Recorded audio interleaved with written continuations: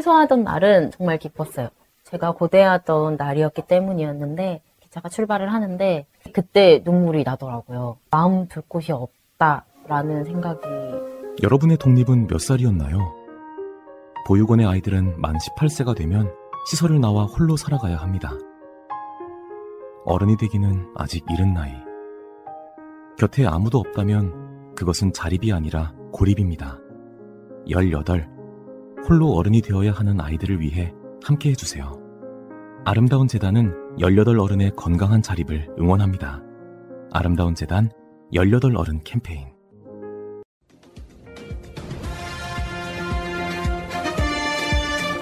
꼭 알아야 할 어제의 뉴스. 민주당 이재명 후보는 서울 강남 3구에서 유세전에 나섰는데요. 코로나 방역 정책의 전환, 청년 주택 공급 등을 제안하면서 자영업자와 청년층 표심을 집중 공략했습니다. 어제 서울 서초구에서 유세를 마무리했던 이재명 후보는 오늘은 강남과 송파에서 유세전에 나섰습니다. 최대 승부처인 서울, 특히 민주당의 취약 지역인 강남 3구에서 초반 공략에 나선 이 후보는 방역 정책 전환을 새로 제안했습니다. 원천 봉쇄 방식이 아니라 최대한 유연하게 그리고 스마트하게 방역하고 중증 환자들을 위한 의료 체계를. 그러면서 경제 부스터샷에도 나서겠다며 긴급 추경 또는 재정명령을 통한 최대 50조 원 소상공인 지원을 약속했습니다. 이 후보는 청년 세대의 고단함을 줄이고 기회를 확대하는 청년 기회국가를 만들겠다며 2030 표심에 적극 호소했습니다. 서울 용산공원 부지를 줄이는 대신 주택 10만 호를 지어 청년들에게 우선 공급하고 공공주택의 30%는 청년에게 우선 분양 기회를 주겠다고 밝혔습니다. 또 청년 남성 표심을 겨냥한 듯 군복무에 따른 손실을 보상하겠다고 말했는데 군복무 기간 전체를 국민연금 가입 기간으로 인정하는 방안을 말한 것으로 보입니다. 남자라서 어쩔 수 없이 군대에 갔다면 군대 복무 기간에 입은 그 손실을 우리 국가 모두가 보존해 주는 게 상식 아니겠습니까? 검찰이 지배하는 나라가 될 수 있다며 국민의힘 윤석열 후보를 비판하면서 윤 후보의 노마스크 연설도 직격했습니다. 규칙이라고 하는 것은 크든 작든 지켜야 합니다. 그런데 수없이 지적하는데도 왜 자꾸 마스크 벗어서 감염 위험을 높이는 겁니까? 택시업계 종사자들과도 만난 이 후보는 체증 시간을 피하는 등의 방법으로 택시의 버스 전용차로 이용을 검토하고 공공 호출 플랫폼도 만들겠다고 밝혔습니다. 또 만 18세 이하의 경우 연간 120만 원의 아동수당을 지급하고 소득 하위 70%의 중증장애인에게 장애인연금을 지급하겠다는 공약도 내놨습니다. MBC 뉴스 조명아입니다. 유세 둘째 날 더불어민주당 이재명 후보는 어김없이 국민의힘 윤석열 후보를 향해 무능 프레임과 본인, 부인, 장모, 이른바 본부장 의혹을 집중적으로 꺼내들었습니다. 서민들은 힘겹게 하루하루를 살아갈 때 누군가는 법을 어겨가면서 주가 조작이나 하고 땅 부정 투기나 하고. 민주당 선대위도 법무부 장관의 수사지휘권 폐지 등이 담긴 윤 후보의 사법 공약을 두고 검찰공화국 복귀 선언, 폭주라며 맹비난을 이어갔습니다. 이제 유신 통치보다 더 무서운 검찰 파쇼 국가가 될 수 있는 거겠죠. 무덤에 있는 전두환 대통령이 부러워하겠어요. 모든 선거운동을 중단한 안철수 후보가 유세차 사고로 숨진 지역선거대책위원장 빈소를 다시 찾았습니다. 발인이 끝날 때까지 자리를 지키며 고인에 대한 예우를 다한다는 계획입니다. 한 희생자 유가족은 조용히 장례를 치르기 원해 고향으로 내려간 가운데 당원인 지역선대위원장의 장례는 당 차원의 장례로 치러지게 됩니다. 국민의당은 최진석 상임선대위원장을 위원장으로 장례위원회를 꾸렸습니다. 침통한 분위기 속에 선거운동을 언제 다시 시작할지에 대해선 말을 아끼고 있습니다. 지금은 당의 부담이 되는 것을 크게 생각할 여유가 없습니다. 아무리 일러도 발인이 끝나는 주말에나 선거운동 재개 여부를 논의해 볼 수 있을 것으로 예상됩니다. 다른 당에서도 유세 현장에서 율동이나 로고송을 자제하며 한 목소리로 애도를 표했습니다. 유가족들과 고인의 위로와 조문의 뜻을 담아서 잠시 묵념하고 하시는 거 어떻겠습니까? 어제 안타까운 사고로 유명을 달리하신 안철수 후보님의 선거운동원들의 명복을 빕니다. 안 후보의 선거운동 재개 시점 자체가 불투명해진 만큼 야권 후보 단일화 이야기를 꺼내기도 어려워졌습니다. 국민의힘과 국민의당 모두 갑작스러운 사고가 발생한 상황에서 정치적 논의를 한다는 것 자체가 적절치 않다는 입장입니다. 불의의 사고로 일단 국민의당의 시계는 잠시 멈췄습니다. 양측의 입장차가 좁혀지지 않았던 상황에서 야권 단일화 논의도 당분간 수면 아래로 가라앉을 수밖에 없을 것으로 보입니다. YTN 김승환입니다. 전쟁 직전까지 치달았던 우크라이나 위기가 일단 한숨을 돌리는 분위기입니다. 러시아의 우크라이나 침공 예상일 하루 전 우크라이나 접경에 있던 러시아군 일부 병력이 주둔지로 철수했기 때문입니다. 젠사키 미 백악관 대변인은 우크라이나 국경에서 러시아 병력 축소가 입증되는 것을 대러 협상의 성공으로 간주하겠다고 설명했습니다. 러시아는 훈련 종료에 따른 철수라는데 미국의 적극적인 관여로 러시아군이 움직이는 것으로 해석이 가능합니다. 러시아는 그동안 자국 영토에서 실시하는 군사훈련은 계획대로 시작되고 끝날 것이라고 강조해왔습니다. 서방의 관여나 압박에 일찌감치 선을 그은 겁니다. 러시아군 일부 철수에 고무된 듯 미국은 러시아 측에 더 강하게 외교적 협상을 통한 사태 해결을 주문하고 나섰습니다. 지난 12일 미러 정상 간 통화에 이어 양국 간 최고 높은 수준에서의 외교 노력이 이어질 전망입니다. 푸틴 대통령도 올라프 숄츠 독일 총리와의 회담 후 외교적 협상 노력을 계속하겠다는 뜻을 피력했습니다. 서방 언론은 푸틴 대통령이 우크라이나 위기 국면 속에 스포트라이트를 받으며 국제 무대에서 존재감을 각인시켰다고 보도했습니다. 우크라이나 사태 종식의 열쇠는 결국 미러 정상 간 담판에 달렸다는 분석에 힘이 실리고 있습니다. 연합뉴스TV 박진영입니다.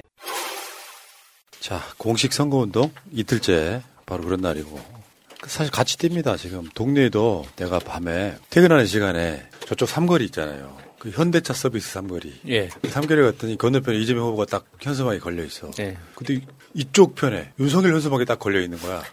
그 뭐 본능적으로 그런 제스처가 나오더라고. 아 진짜로. 근데 그래서 그런지 모르지만 아침에 다시 오는데 현수막이 없는 거야. 이유를 모르겠어. 그 현수막 눈 파고 막 이러면 잡혀가죠. 그럼요. 선거법 위반. 여러분 조심합시다. 마차님. 네, 눈 파는 것도 침 뱉는 것도 안 됩니다. 네, 할 수 있으면은 해보라고 하세요. 요새 CCTV가 많아서 조심하셔야 돼요. 이게 한국 사람들 특성 중에 하나가 배신자를 엄청 싫어합니다. 네. 내가 믿었던 사람이 나를 배신했을 때 느끼는 그 비호감성. 뭐 오늘 방송 중에 그런 이야기를 하겠습니다만 딱 그 현수막을 딱 공식적으로 보니까 정말 속에서 막 부글부글 끓는 게 있잖아. 배신의 아이콘. 그 인간 말종에 대한 이야기인데 그냥 자연스럽게 이게 나오더라고. 손인사? 역시 아메리칸 스타일. 역시 배운 사람은 달라. 우리가 매체를 통해서 배운 거와 좀 다른 느낌으로 진짜 화가 나는 거예요. 뭐 저런 인간이 다 있나 싶은 거. 오늘도 내가 느끼는 느낌 중에 하나였는데 선거 이기겠구나 이런 생각이 좀 드는 바로 그런 시기예요. 자, 그 이유를 제가 이따가 설명을 좀 해드릴게요. 우리 선거가 이길 수밖에 없는 분위기 아싸 가지고 자, 새날마켓으로 가겠습니다. 자, 새날마켓에 오늘 올라온 신제품 대생 멀티밤. 요거 요즘에 굉장히 히트를 치는 종목 중에 하나죠. 인터넷에서 많이 광고도 많이 지금. 하고 있고. 네. 근데 오늘 제가 사무실에 딱 들어오니까 우리 보람 PD가 내가 하나 줬지. 네. 마참 이거 너무 좋아요. 이러는 거예요. 제가 원래 이런 말 안 하거든요. 근데 이게 화장 위에 이렇게 발라도 이미 어머님께서도 다른 제품 쓰고 있는데 성분 비교를 해봤더니 똑똑하게 성분 비교를 해봤더니 여기에 오히려 그 유명한 제품보다 안 좋은 성분이 빠져 있다는 거예요. 그게 뭐 하는 거예요? 그러니까 용도를 일단 알려주셔야지. 아니, 사실 우리는 상관없는 거야. 남자들은 몰라? 선물이라도 하게. 아니, 남자들은 알아도 되기는 해. 네. 데생 안티 링클 모이스처라이징 멀티밤 스틱이에요. 그러니까 어디에다 쓰는 거냐고. 이게 지금 밖에 나왔을 때도 이렇게 발라주면 눈 밑이나 이런 데 발라주면은 건조한 게 없어지는데 중요한 거는 화장 위에 발라도 티가 안 나요. 덧발라도 된다는 거예요. 덧발라도 된다는 거예요. 왜냐면 이게 항상 눈 밑이 제일 먼저 건조해지거든요. 아무리 아이크림을 발라도 제 집에 있을 때는 3번, 4번 발라도 금방 없어진단 말이에요. 근데 낮에는 못 발랐었는데 이게 있으니까 정말 좋더라고요. 예. 네. 자, 이 데생 멀티밤 요거 요거 아마 20대, 30대, 40대, 50대, 60대, 70대 여성들 바르시면 굉장히 도움 될 거예요. 이렇게 발라주는 거. 홈쇼핑에 가면 요즘 이거 난리예요, 이거. 요거 파느라고 난리야. 이게 나이를 불문하고 아마 여성분들은 필수품이 아닐까 싶네요. 하나씩. 디자인도 예쁘고요. 대생 멀티밤. 예. 자, 그리고 책 한 권 올라와 있습니다. 영원히 살 것처럼 배우고 내일 죽을 것처럼 살아라. 멋있다, 잉? 네. 책 하나 한번 읽어보시고요. 여기에 그런 게 나와 있네요. 지금까지 그렇게 지루하고 무한할 것 같던 나에게 주어진 시간이 이제 하루밖에 없다면 나는 무엇을 하며 보낼 것인가? 저요? 이재명 선거운동을 합니다. 유대인은 그렇게 살았다. 그들에게 내일은 없었다. 오늘 지금이 이 순간만이 존재할 뿐이다. 사실은 그렇거든요. 살다 보니까 세월 나이 먹는 거에 두려움이 좀 사라졌고 지금 현재는 그러면서 우리가 살아가는 데 있어서 결국엔 죽어서 이렇게 갈 거 후세를 위해서 좋은 이름을 남기자. 내가 죽고 나서 내 후손들이 너희 아빠는 너희 할아버지는 좋은 사람이었어 같은 그런 걸 남기고 싶더라. 뭐 전 그런 생각이 요즘 많이 드는 요즘이고요. 윤석열 씨 반성하십시오. 이게 주입식 교육이 무서운 게 하루밖에 없다면 그러니까 바로 사과나무를 심어야 되는 게 아닐까 이 생각이 들었어요. 너무 묘목은 어디서 구하고요? 묘목 시장에 가면 있는데요. 너무 창의적이지 못한 것 같아요. 종로 쪽에 가면은 그 꽃이랑 나무를 파는 그런 시장이 하나 있습니다. 맛있는지 모르겠지만. 그래서 그쪽 그런 노래도 있었죠 옛날에. 종로에는 사과나무를 심어보. 우린 푸른 나무 심기로 했잖아요. 땅이 비싼데 어떡하지? 아이고. 자 그리고 그 시가드 베개 있잖아요. 지금 일주일 동안 특가 판매를 하고 있습니다. 할인 판매한다는 거지. 저번에 우리가 보여드렸던 그 시가드 베개 이렇게 오목 파여가지고 굉장히 잘 만들었다. 의사가 만든 베개 이것도 있고. 자 실시간 인기 베스트 30으로 가겠습니다. 왜냐면 이제 우리 시청자분들이 제일 반응하는 게 먹을 건데 포항물회 요거 있잖아요. 요거 이게 요즘 1등이야. 요거 때문에 지금 술 소비가 엄청 늘면서 자연스럽게 그 옆에 있는 아임굿이 많이 팔리는 연쇄적으로 세트 상품이죠. 아임굿하고 물회하고. 그리고 전원집 감자탕 여기 현재 시간 3위인데 여기 너무 잘 팔려가지고요.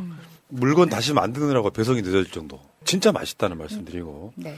그리고 지금 스테디셀러죠 그 옆에 백세 통밀 8종 저칼로리 통곡물빵. 아이고 진짜 이상하게 잘 팔리더라고요.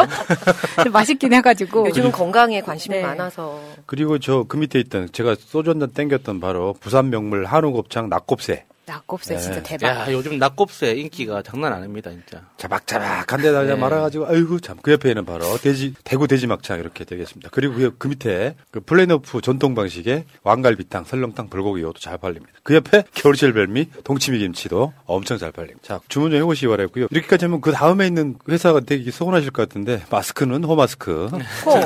페브리형. 네. 자, 여기까지 하겠습니다. 자, 오늘 방송도 할 말이 많고, 돈 이렇게 막 홈쇼핑 통해서 이렇게 보는 목적보다 사실은 우리가 한 100배쯤 더 간절한 것은 정권 재창출이겠죠. 그렇죠. 정권 재창출을 못하면 우리 방송 솔직히 위험해져요. 어떤 식으로인데 고소고발 들어올 거야. 한동훈 직접 고발할 수도 있어. 저는 그렇게 보고. 특히 출연자들 한 명 타겟해가지고 직접 고소고발이 들어오지 않을까 저는 그 싶습니다. 전에 고국으로 돌아가겠습니다. 그리고 프랑스의 조선정면을 외국인 탄압이라고 하세요. 망명. 자, 그래서 우리는 정권 재창출을 위해서 열심히 한번 뛰어보겠습니다. 자, 출발하겠습니다. 제도로서의 민주주의가 흔들리고 구타는 일은 이제 없습니다. 민주주의가 밥이고 밥이 민주주의가 되어야 합니다. 자, 방송 시작하겠습니다. 지금 제 앞에 세 분 나와 계시네요. 프랑스로 돌아갈 수도 있는 여러분들이 잘해주셔야 된다는 말씀드리고 마차님 나와 계십니다. 안녕하세요, 마차입니다. 네. 요즘 상상 오미크론을 겪고 있습니다. 왜? 아니 맨날 오미크론 같아가지고 네, 걱정을 하면서 살고 있는데요. 네. 그 오미크론의 대표 증상 중에 이제 축 처짐이 있잖아요. 네. 그래 기운이 없으니까 항상 누워 있고 싶네요. 그건 스트레스 많이 받아서 그래요. 뭐 저 지금 자가 진단 키트로 이렇게 저는 거의 한 이틀에 한 번씩은 해보거든요. 아직까지 음성이기 때문에. 그리고 이따가 이야기가 나오겠습니다만 지금 오미크론이 막자가 막 10만 명 이렇게 가까이 가는 거 있잖아요. 좋은 현상입니다. 자, 그리고 다음에 최유미 서울시의원 나와 계십니다. 네, 상계동의 일꾼 최유미 시의원입니다. 저 목도리 잠깐만 빌려주면 안 돼요? 나도 파란색 좋아하는데. 나 이거 드리고 가고 싶다 진짜. 그 파란색 좋아하는데. 했던 거라도 괜찮으면? 괜찮아요. 저 한번 줘보세요. 제가 한번 해보고 다시 드릴게. 내가 목도리 좋아해. 감사합니다. 잘 어울리실 것 같아요. 길에서 이런 행위가 일어나면 안 됩니다. 아니 쓰던 거 그냥. 아니 그러니까 길에서 이런 일이 일어나면 갈취라고 하거든요. 요거 있잖아요. 옛날에 나이키 신발 뺐던 딱 그런 느낌인데. 아니 근데 예쁘게 멜 줄 아신다. 요건 그 준대로 맨 거예요. 요게 이제 이따가 사진으로 나오겠습니다만 이재명 후보가 이낙연 후보한테 해주던 그 목도리. 야, 최유미의 온기가 느껴지네. 바로 뺏었더니. 냄새도 좀 날 거예요. 감사합니다. 자, 그리고 그 옆에는 야수님 나와 계신데요. 안녕하세요, 야수입니다. 네, 어서 오시고 이 세 분과 함께 출발하는 저는 푸른나무고요. 가끔씩 인사 안 한다고. 자막에 다 나와 있잖아. 굳이 물어봐. 아니 오늘은 정말 푸른 나무 같아요. 푸른 목도리를 딱 두르고 계셔서. 알겠습니다. 자, 출발합니다. 잊지 않으셨죠? 하트를 꼭 눌러주세요. 오늘도 감사합니다. 자, 지금 18일 날, 금요일이죠. 18일 날 거리두기 완화를 검토하는 것이 최종 확정된다 그러는데 지금의 분위기는 8인까지 그리고 밤 10시까지 이렇게 되는 게 가장 유력한가 봐요. 또 이제 전문가분들은 또 계속해서 이제 반대하고 계시고 이 분위기란 말이에요. 그러니까 국가가 갖는 특성 중에 하나가 국민들의 안전을 보호하는 거지 않습니까? 그런데 또 자영업자라든지 하는 분들 입장에서 보면 또 이 영업 제한이 지금 계속 시위하고 계시잖아요. 예. 그러면서 24시간 영업을 하겠다. 뭐 이렇게 이제 계속해서 주장을 하고 있는 쪽이 있기 때문에 저는 이거를 8일까지 하고 12시까지 좀 해줘도 되지 않을까 싶은데. 24시간 영업 허용하는 거는 좀 무리하다고 치더라도 12시까지 그러니까 3차 접종 완료한 사람에 한해서만 12시까지 허용해주는 건 한번 해볼만 하다고 봅니다. 그러니까 6인이든 8인이든 지금은 식당에 들어가면 QR코드를 직접 다 확인을 하거나 안 그러면은 그 방역 패스 확인을 다 하잖아요. 모든 사람들한테 다 하고 있잖아요. 그러니까 그게 6인이 됐든 8인이 됐든 그거는 사실 시민들한테 크게 중요하지는 않는 상황이거든요. 그런데 이게 시간 자체가 자영업자들한테는 중요하죠. 9시냐 10시냐 12시냐. 그러니까 24시간 다 허용한다는 것 자체는 좀 무리하다고 볼 수 있겠지만 12시까지 허용하는 거는 가능하지 않은가 싶은데. 그러니까 지금 정부가 가장 높게 보는 거는 여러분들 이제 일부 언론은 아직까지도 방역을 방해하고 있는데 뭐 몇만 명이 됐다. 뭐 이렇게 계속 위험만 선동하거든요. 이건 대선용이라고 보시면 될 것 같고 현재 그 단계를 거쳐서 영국이나 미국 같은 나라들이 지금 완전한 이드 코로나로 가고 있거든요. 그래서 실제로 대개의 사람들이 코로나가 걸려도 거의 무증상인 상태에서 자가격리를 하고 이제는 동선 추적도 안 하죠. 그것은 방역을 포기한 게 아니라 위드 코로나로 가는 일상 회복으로 가는 단계 중에 하나예요. 그러니까 이런 상태에서 가장 정부가 중요하게 보는 건 병상이거든요. 병상 충분합니다 지금. 특히나 이제 중환자, 중증 환자 병상 점유율이 아직 20%를 안 넘고 있습니다. 그러니까 어제 같은 경우만 하더라도 확진자는 5만 명이 넘었는데 그 중증 환자 병상은 20%가 안 넘었거든요. 네, 병상 가동률은 아직 충분히 여유가 있다는 거잖아요. 그러니까 10만 명, 20만 명이 나오는 걸 다른 측면에서 보면 반길 일이다라는 이야기 계속 드렸었잖아요. 그러면서 아주 면역 체계가 제대로 잡혀서 생긴 사람, 그 백신을 맞았지만 안 생긴 사람, 항체가 안 생긴 분들, 또 아예 안 맞은 사람 이렇게 구분할 수 있지 않겠습니까? 근데 완전 팬데믹으로 가는 지금 우리 숫자로만 보면 지금까지 우리 한 2년 넘는 시간 동안 가장 많은 숫자가 나오고 있잖아요. 네. 이것은 사실상 반길 일이다. 이제 그런 상황에서 찔끔찔끔 풀어주는 것이 과연 도움이 되겠느냐? 사실 그렇지 않겠습니까? 실제로 우리가 코로나를 그 국제적인 어떤 심각한 상황으로 봤던 이유가 일반 독감에 비해서 치명률 10배가 넘었기 때문이에요. 근데 지금 이 상태에서는 지금 물론 일반 독감보다는 조금 높다고는 하지만 저는 가도 될 것 같다. 결국에는. 저는 이렇게 생각이 들고요. 금요일 날 어떻게 결정한지 모르겠는데 나오는 이야기가 그거 아니겠어요? 민생 경제의 피해를 함께 고려하겠다. 완화는 분명히 시킬 건데 당연히 관련한 의사분들 같은 전문가들은 그분들은 민생 경제 자영업 이런 분들을 보는 분들이 아니잖아요. 그분들의 시각까지 같이 해서 적정한 선을 찾을 것 같은데 12시까지도 될 것 같은데 너무 찔끔 간다 이렇게 생각이 사실 들고요. 소상공인들은 아까 우리 야수님이 말씀하셨던 것처럼 그 6인, 8인 요거 명수보다는 시간을 더 늘려주시는 거를 더 원하시더라고요. 그래서 10시가 아니라 진짜 12시까지만이라도 좀 됐으면은 소상공인 사장님들이 좀 자영업자 사장님들이 주름이 펴지실지 않을까 싶습니다. 네, 알겠습니다. 자, 방역 이야기는 여기까지 하시고. 언니, 나 요즘 운동도 못하고 기름진 음식을 많이 먹어서 그런지 혈관이랑 중성지질 관리가 필요하대요. 그래? 그럼 깨끗한 혈관 관리를 위해 코어 오메가3를 먹어. 코어 오메가3? 코어 오메가3는 체내 흡수율이 높은 RTG 오메가3를 사용해서 깨끗한 혈관과 중성지질 개선의 효과를 인정받았고 루테인과 비타민 A를 넣어 눈 건강까지 한 번에 케어하는 복합 기능성 오메가3야. 오, 믿을 수 있는 건강기능식품이네? 그럼 온 가족이 같이 먹어야겠다. 그래서 2+1 이벤트 중이야. 와, 가격도 합리적이네. 깨끗한 혈관과 눈 건강을 한 번에. 검색창에 코어 오메가3를 검색하세요. 그런 얘기가 있어요. 투표자의 51%는 이제부터 결정한다. 공식 선거운동 시작되고 이제 3주 남은 거예요. 오늘부로 딱 3주 남은 거예요. 예, 정확하게 3주. 21일 남은 겁니다. 네. 결국에는 부동층 싸움이 승패를 좌우하더라. 뭐 이런 이야기고요. 지금 길거리에 보면은 20대 대통령 공식 선거운동이 이제 본격적으로 시작된 거죠. 제가 이제 손가락 욕을 했던 바로 그분도 계시고, 두 번째 이재명 후보의 현수막을 보면은 위기에 강한 유능한 경제 대통령 이렇게 걸려 있고, 다음에 윤석열은 국민이 키웠대. 미치겠다 진짜. 넌 네가 처먹고 큰 거야. 우리가 알기에는 그 무정 스님이 뭐 키웠다고 하지 않았습니까? 그러니까. 그리고 3번 심상정 후보는 차별 없는 나라 일하는 시민의 대통령. 자, 다음에 안철수 후보는 바르고 깨끗한 과학 경제 강국. 뭐 다른 후보들도 있긴 합니다만 이런 식으로 지금 이제 현수막이 걸려 있어서 선거 분위기가 좀 꽤 많이 나더라. 결국에는 사실 그렇거든요. 지금부터 나오는 여론조사나 이런 것들을 봐도 지금까지 연습 게임이었던 거고 지금 출발점에서는 완전 초박빙, 개초박빙이다 이렇게. 울트라 개초박빙.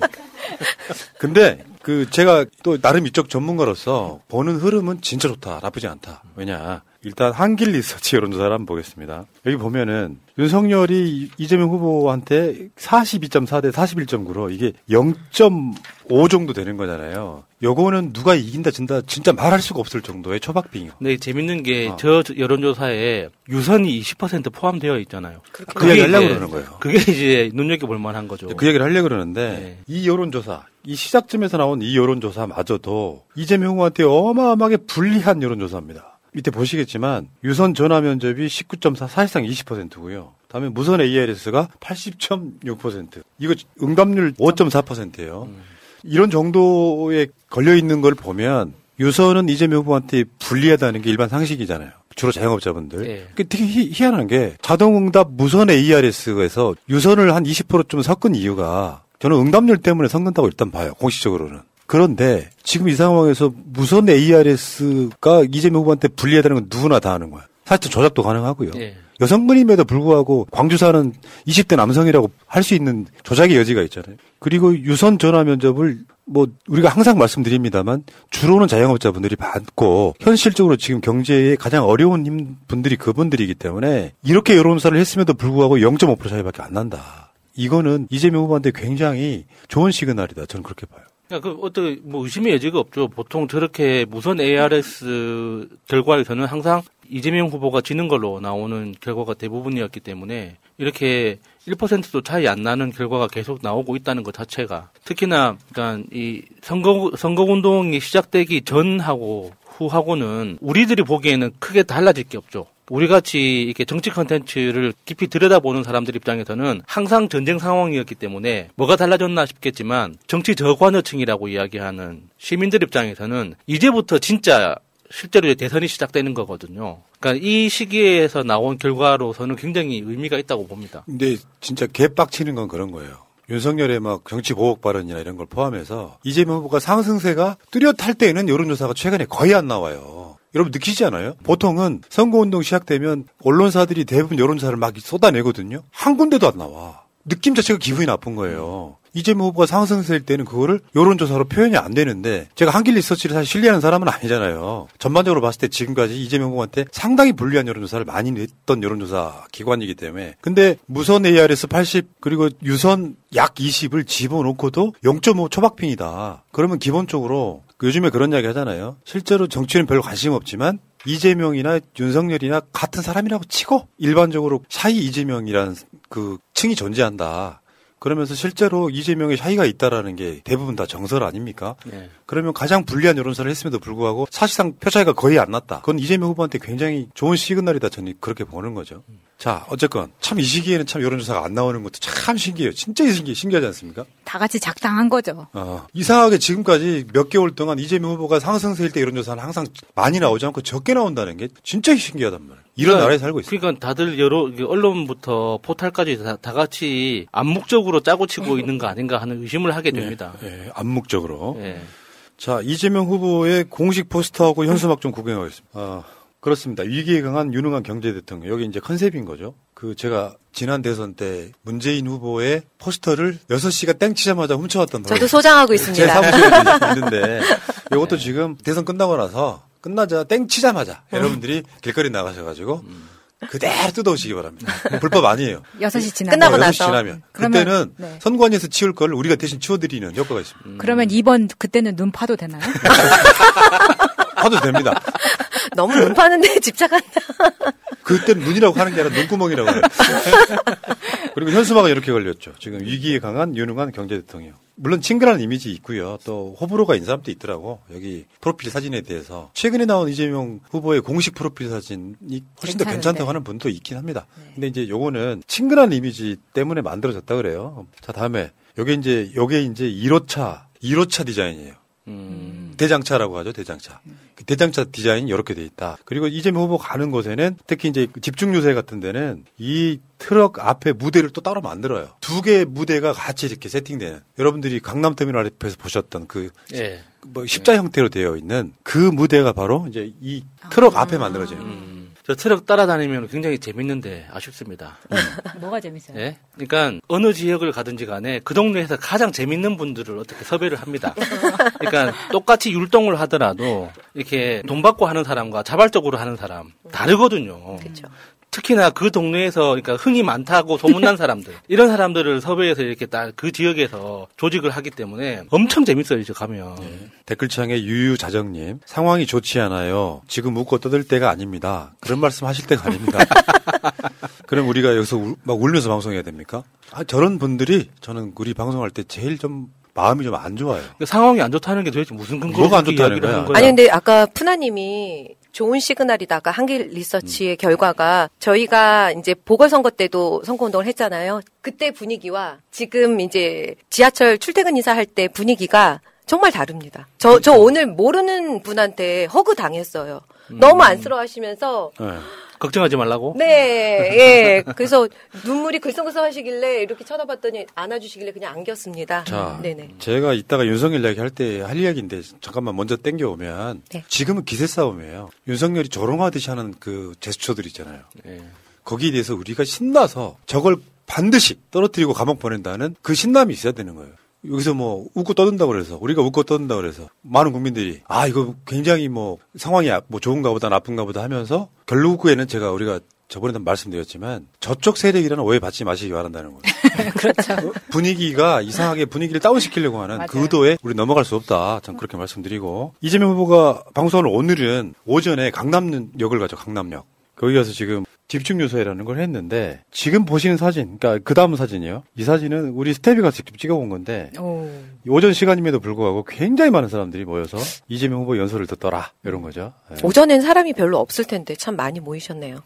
특히나 요즘 그 강남이 예전만큼 그 사람들이 많이 이렇게 흥행하는 그런 곳이 아니잖아요. 특히나 대부분 이제 회사가 많이 밀집되어 있다 보니까 오전 그러니까 점심시간을 제외한 나머지 시간에 사람을 좀 구경하기가 힘들거든요. 그렇죠. 저 시간에 다 사무실에 있을 시간이니까. 그리고 요즘은 재택을 많이 해요. 강남역의 회사들이. 네.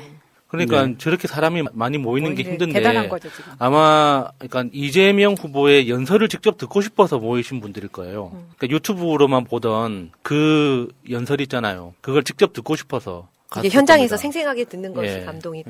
저는 그래서 아까 댓글창 이야기도 있지만 실제로 이 분위기를 계속 가면 여러분들 포털 같은 데 보면서요. 이재명 후보가 지고 있는 여론조사를 박제를 하세요. 박제. 화면 캡처를 해가지고 계속 갖고 계시라고. 이 말도 안 되는 이 언론판에서 실제로 결과가 어떻게 나오는지 제가 장담을 드릴게요. 이게 얼마나 왜곡된 조사인지. 최대한 이재명 후보가 불리하게 여론조사를 해도 이재명 후보가 저등급 박빙이면 밑바닥 민심은 다르다는 말씀을 꼭 드릴게요. 내가 대구 사는데 이재명 분위기 안 좋아요. 그럴 수 있잖아. 근데 실제로 우리나라 인구의 55%가 수도권에 삽니다, 일단은. 특정 지역 이렇게만 생각을 하지 마시고, 우린 이길 수 있다. 당당하게 이길 수 있다. 그래, 저는 반드시 제 꿈처럼 윤석열을 감옥에 꼭 보내고 싶어요, 진짜로. 세상에 그런 나쁜 놈이 대선에 나와가지고 대통령 조롱하고 우리 국민들 조롱하는, 저는 그거 참을 수 없다는 말씀드리고요. 다시 말씀드립니다. 우리 댓글창에서 비관적인 글 쓰시는 분들은 무조건 쫓아낼 거예요. 유유자정님 화이팅 써주셨고요. 네. 결계를 해제하도록 하겠습니다. 예. 자, 부산에서도 이재명 후보가 혼자 40분 연설을 하더라고. 혼자. 원고 없이. 네. 그것은 머릿속에 들어있는 체계화된 텍스트가 아니면 불가능한 거예요.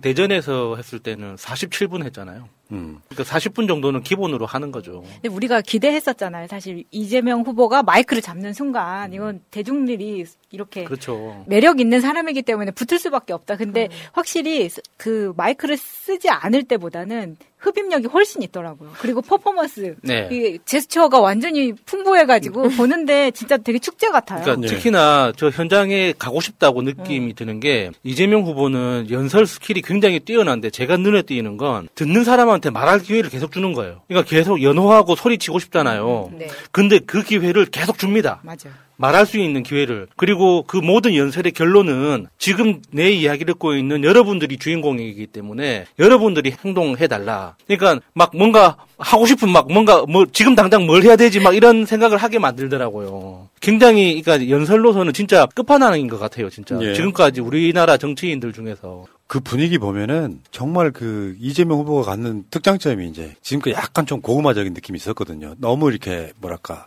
그 네거티브한 메시지 안 내려고 수세적으로. 엄청 노력했는데 막상 연설을 보니까 옛날 이재명 사이다가 다 나오는 거야 이제.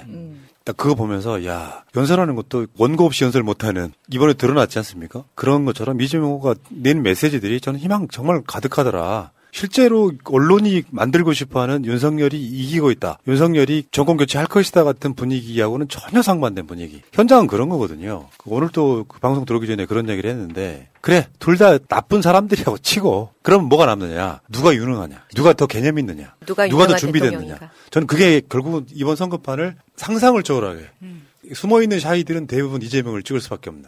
저는 그런 흐름으로 갈 거라고 일단 봅니다. 두 후보차가 돌아다니잖아요. 유세차가. 근데 윤석열 후보 같은 경우는 그러니까 이재명 후보의 유세차에서 나오는 음성은 정말 이재명 후보가 왔나? 라는 느낌이 드는 그런 음색이에요. 근데 윤석열 후보의 유세차에서 나오는 음성은 읽으시더라고요. 그것도. 그래서 조금 생생하게 느껴진다고? 읽었으면 좋았을 텐데 그것도 안 되는 것 같아요. 예. 부산에서는 40분 연설을 하고 대구에서는 이제 경제 이야기하면서 뭘 많이 미기야지. 뭐 이런 식의 표현을 해가지고. 그러니까 실제로는 이제 먹고 사니 좀 소위 말하면 실용주의 이런 이야기 합니다. 그러니까 다시 말씀드리지만 이재명 후보는 진보 후보가 아니고요. 지금 나온 후보들 중에 보수 진보를 떠나서 국민들을 잘 먹고 잘 살게 하겠다. 그게 내 목표다. 그리고 시기가 그런 대전환의 시기예요. 만약에 이명박 같은 사람 뽑아놓으면 또 삽질합니다. 그럼 또 떨어져요. 노무현 대통령이 뭐 ICT 같은 걸 열심히 기반을 닦아놨더니 그거 싹 없애버리고 4대강 삽질하던 바로 그런 정부 만드시겠습니까, 여러분? 자, 그런 시대인 것 같고. 그 다음에 대구 가서는 또 신천지. 왜냐하면 대구에서 신천지가 막 그 코로나 퍼뜨렸던 이야기를 막 하고, 그러고 신천지는 내가 직접 들어갔다. 나는 방역 잘할 자신 있다. 그러면서 윤석열 이따가 신천지 이야기를 하겠습니다만. 그리고 또 충청도 가서는 이제 김혜경 여사 고향이 또 충북 아니겠어요? 네. 그렇다 보니까 충청도에는 사드 대신 보일러를 놔드리겠다. 뭐 이런 식으로. 사드보다 보일러가 훨씬 아버님 싸죠. 집에 네. 보일러 놔드려야 되겠어요. 이거. 수도권 방어하기 위해서 사드를 넣겠다며 강원도일지 충청도일지 막 이야기를 했던 그런 게 있었지 않습니까? 기분 나쁜 거지. 그리고 나서 서울에서는 민주당에 대선 나왔던 분들이 무대에 다 올라오죠. 이 장면도 되게 좀 울컥했어요. 네. 그러니까 여기 윤호중, 다음 박용진, 송영길, 이재명, 추미애, 정세균, 이낙연 이렇게 무대에 올라왔으니까 든든하더라고요. 든든합니다. 그러면서 이재명 후보가 이낙연 전 대표한테 이렇게 아까 제가 했던 것처럼 파란 목도리를. 근데 그 파란 목도리 어디서 사요? 네. 저희 공동 구매했어요. 아, 그래요? 네. 새날마켓에서 하나 구해서 올려야겠네요. 새날마켓에 올려야겠다. 아니 진짜 갖고 싶어하는 사람들 많아요. 아니 잠바는? 난 잠바 입고 싶은데. 선거 잠바? 그거는 등록해야 되죠. 그건 선거 운동원만. 나 하나 드리고 싶어도 진짜 그냥. 예. 자, 그리고 저는 솔직히 말씀드리면은 경선 과정에 지금부터는 우리가 앙금을 이야기할 필요는 사실 없습니다. 일부의 분들이 경선 이후에도 막 사진을 잘라서 올린다거나 이재명 후보 교체 집회를 뭐 중계를 한다거나 하는 짓들을 일부는 했지만 지금 들어갔을 때는요. 어제 이낙연 전 대표의 연설도 진정성이 너무 묻어나더라고요. 이분도 절박하신 거거든요. 네. 지금부터는 무대 위에 이낙연 전 대표가 올라오셔도 이재명 후보만큼 연호를 해 주십시오. 그게 우리한테 도움이 됩니다. 그렇죠. 어제 지금 이낙연 후보는 광주에서, 정세균 후보는 전북에서, 그리고 송영길 대표는 대전에서, 그리고 추미애 전 장관은 대구에서 이렇게 몰이에서 올라왔잖아요. 그러니까 이게 어떤 정치적인 지향의 어떤 공통점, 이런 동지로서 이런 개념이 아니라 정치인들한테는 진짜 현실의 어떤 위험으로 다가온 거예요. 윤석열이 공언했잖아요. 정치 보복에 대해서. 그리고 여의도에서 도는 소문에 의하면 그러니까 민주당 의원 40명에서 50명 명단이 정리돼 있다는 거예요. 윤석열이 당선되자마자 바로 수사에 들어가서 의원직 날려버릴 그 명단들이 정리가 되어 있다는 거예요. 그 사람들이 누구겠습니까? 당연히 뭐 이낙연, 추미애 이런 사람들 다 이름이 올라가 있겠죠. 그러니까 당연히 민주당 당원으로서 그리고 책임 있는 사람으로서 당연히 대선에 이게 협조를 해야 되는 거지만 정말 그거하고 다른 차원으로서 윤석열이라는 사람이 얼마나 위험한지에 대해서 우리가 눈으로 보고 귀로 들었잖아요. 예. 자, 그리고 스포츠인 중에 일부 어떤 분들이 윤석열 지지한다고 하니까 담아있던 다른 체육인들이 뭔 소리야 하면서 이재명 후보를 지지한 분들이에요. 여홍철, 심권호, 김용호, 김광선 이런 분들이 체육인 100명이 이재명 후보를 지지를 하더라. 이게 사실 뭐 세불리기 싸움 같은 건데 어떻게 사람으로 태어나서 윤석열을 지지합니까? 나 어쩌고니 가서 진짜. 얘네들이 자기 후보가 볼 게 없으니까 무대 위에 연예인들 올리는 거예요. 솔직히 말씀드리면. 예. 그렇죠. 그 연예인들 보러 오라고. 근데 사람으로 태어나서 어떻게 윤석열을 지지합니까? 근데 안타까운 게 이번 선거에서 이재명 후보를 지지한다는 연예인들이 많이 안 보이잖아요. 그게 이명박근혜 정권 때 봤거든요. 그렇게 진보 진영의 후보를 지지했다가 어떤 대우를 받았는지에 대해서 너무나 명확하게 봤기 때문에 두려운 거예요. 그래서 우리 방송 보고 듣는 연예인들이 엄청 많습니다. 우리 방송 좋아하시는 분들도 굉장히 많거든요. 우리는 다 이야기를 듣잖아요. 근데 왜 그런 분들이 공개적으로 이야기를 못 하겠습니까? 봤거든요. 이명박근혜 때 공개적으로 지지했다가 어떤 꼴을 당하는지. 그러니까 뭐 윤석열만 보더라도 뭐 허위 경력 막 열몇 건 나오고는 박사학위는 완전히 표절을 하고 주가 조작하고 막 무속에 빠져 있고 또는 장모를 한번 보십시오. 거의 1,000억 원대 자산가에 가깝습니다. 개인적으로 후보 개인으로 봐도 그렇고 자기가 임명한 대통령의 정당을 고발하라고 사주하는 자식. 실제로 나라를 망해먹고도 반성이라는 게 전혀 없이 그런 정당을 지지하는 건 저는 사람 아니라고 봐요. 아예 정치를 아예 모르거나. 근데 그런 지지 선언이 저는 죄악이라고 생각합니다. 문재인 대통령 재임 시절에 국가의 위상이 세계적으로 역대급으로 높아졌잖아요. 대한민국 역사의 최고로 높아졌다고. 뭐 불만스러운 점도 있겠지만 정말 잘했습니다. 문 대통령. 근데 그 문 대통령을 공격하는 그런 사람들, 그러니까 간단히 말해 우리가 메르스 기억하실 거고 지금 코로나 기억하실 거잖아요. 우리 국가는 얼마나 잘했습니까? 우리 정부는 지금 현재. 근데 그 윤석열로 정권 교체를 하면 우리 삶이 뭐가 더 나아질 거라고. 뭐 후보가 괜찮기를 하나. 그 정당이 괜찮기를 하나. 그런 사람들을 지지하고 있는 걸 보면 좀 답답하더라. 솔직히 말씀드리면. 좀 그런 이야기 드리는 거고요. 근데 의외로 아까 말씀하신 그 본부장 비리보다는 며칠 전 그 공개된 사진, 그거에 굉장히 분노하시더라고요. 의외로 작은 데에서 이게 후보 자질이 없다라는 거에서 깜이 안 된다라는 거에서 의외로 유권자들이 작은 것에서 그렇죠. 하나를 보면 열을 안다고 하잖아요. 굉장히 현명하신 것 같아요. 그치, 저희는 할 수가 없지, 이렇게. 자, 알겠습니다. 어쨌든 간에 지지선언이 뭐 양쪽에서 계속 쏟아지고 있는데 저는 사람으로 태어나서 솔직히 말씀드리면 국민의힘 지지 못합니다. 그들이 완전 해체된 뒤에 정말 분골쇄신해서 서로 그렇게 노력하지 않는다면 저는 이 사람들 정치 세력으로 인정하지 않습니다. 솔직히 말씀드리면. 정상적으로 국민을 위한 정치를 해본 적이 한 번도 없잖아요. 심지어 IMF로 나라가 망했을 때도 국민의힘 부류의 정당을 찍는 사람들이 있었다는 사실. 그런 분들이 우리 정치 수준을 한참 떨어뜨리고 있는 거예요. 자, 이재명 후보 이야기는 여기까지 하시고. 결혼기념일이라고 남편이 꽃을 사왔더라고. 아, 행복하겠다 언니. 차라리 돈으로 주지. 먹을 수도 없고 나중에 버리기도 힘들고 말이야. 그러나 마음을 전할 때 꽃보다 좋은 것은 없습니다. 인생에 있어서 돈이 전부는 아닙니다. 꽃은 기쁨과 슬픔을 함께합니다. 새가 날아든다와 연대하는 전국 꽃배달 자미원 꽃집. 010-3608-7576. 여보, 고마워. 자, 유세장에 갔더니 일단 이재명 후보는 유세장에서도 마스크를 꼭 씁니다. 난 차후에 벗을 수도 있다고 생각을 하긴 해요. 근데 방역수칙 정말 잘 지키세요. 그러니까 이재명 후보의 유세장에 마스크 안 사람 단 한 명도 없어요. 윤석열만 벗고 있죠. 나는 여기서 국민을 대하는 태도가 나 이런 거라고 봐. 구두발을 열차 의자에 올려놓는 거랑 똑같은 거라고. 맞아요. 맞아요. 기본을 좀 지켰으면 좋겠다는 거야. 법 위에 있는 사람. 그냥 법 위에 있는 사람이요. 이 연사람에서 침이 얼마나 튀기겠어요. 그러니까요. 이 사람이 확진자일 경우엔 어떤 사람이 어떤 피해를 볼지 모르는 거 아닙니까? 최소한 내가 불편하더라도 방역에 최선을 다하겠다는 자세 자체가 안 돼 있어. 그러니까 저 자세가 국민들의 안전은 아무 관심 없고 본인만 잘 보이겠다라는, 잘 그렇죠. 잡히겠다는 그러니까 욕심밖에 없어요. 연설대에서 실제 청중들까지 물리적 거리는 2m가 넘을 겁니다. 그러니까 뭐 과학적으로 따졌을 때 괜찮다라고 변명할 수는 있겠지만 그 자리 자체가 대통령이 되겠다고 나온 자리잖아요. 그러니까 대한민국의 법을 지키겠다고 나온 사람이 그렇게 기본적인 규칙도 안 지키는데 그 어떻게 국민을 대표한다고 하겠습니까? 진짜 무식한 짓이에요. 그러니까 이게 뭐 어제 오늘의 이야기가 아니라 항상 저렇게 해왔잖아요. 원고 날아간 장면 잠깐만 볼게요. 연설을 한참 하고 있는데 원고가 날아가 버려요. 그러니까 저 옆에 그 스텝이 와가지고 마이크를 뺏는 초유의 사태가 일어난 거야. 저거는 내가 봤을 때 왜 그 우리가 역사 드라마 같은데 보면 뭐 불길한 징조. 열심히 막 하고 있는데 원고가 날아가 버리는 거야. 너는 하지 마 같은 일종의 위에 하나님이 보고 계시다. 이 사이비 같은 새끼 이거. 저 영상의 댓글에 가장 많은 게 표가 날아가네. 근데 더 신기한 거는 마이크를 왜 뺐죠?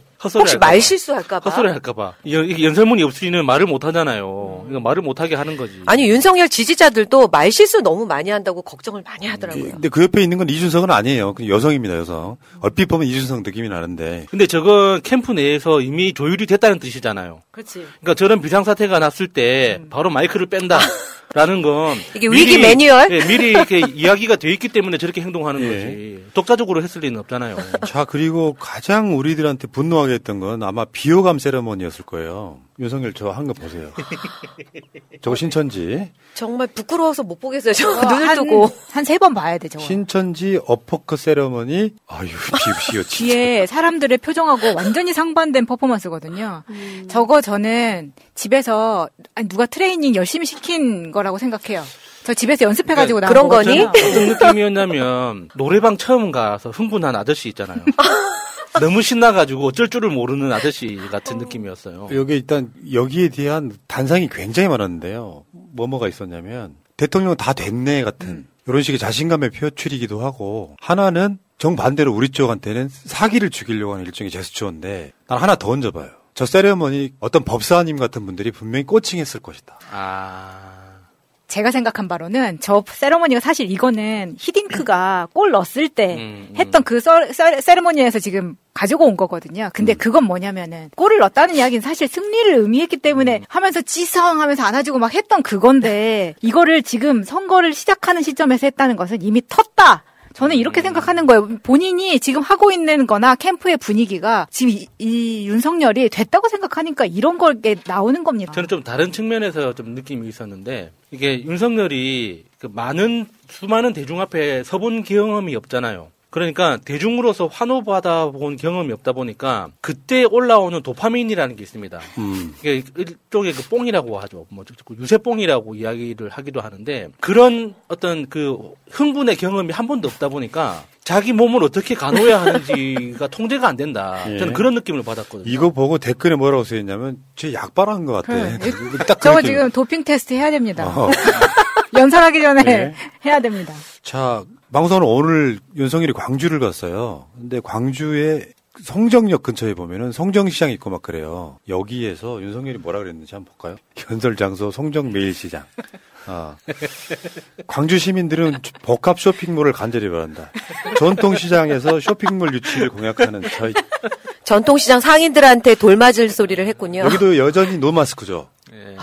좀 바꿨으면 좋겠다, 진짜. 문제가 심각하네요. 사실 우리도 길거리 지나다니면서 마스크 쓰고 좀 많이 걸으면 막 스피 차고 불편하잖아요. 그래도 차거든요? 왜 저딴 식인지를 모르겠어요, 일단은. 나는 그 윤석열이 갖고 있는 마인드를 모르겠어.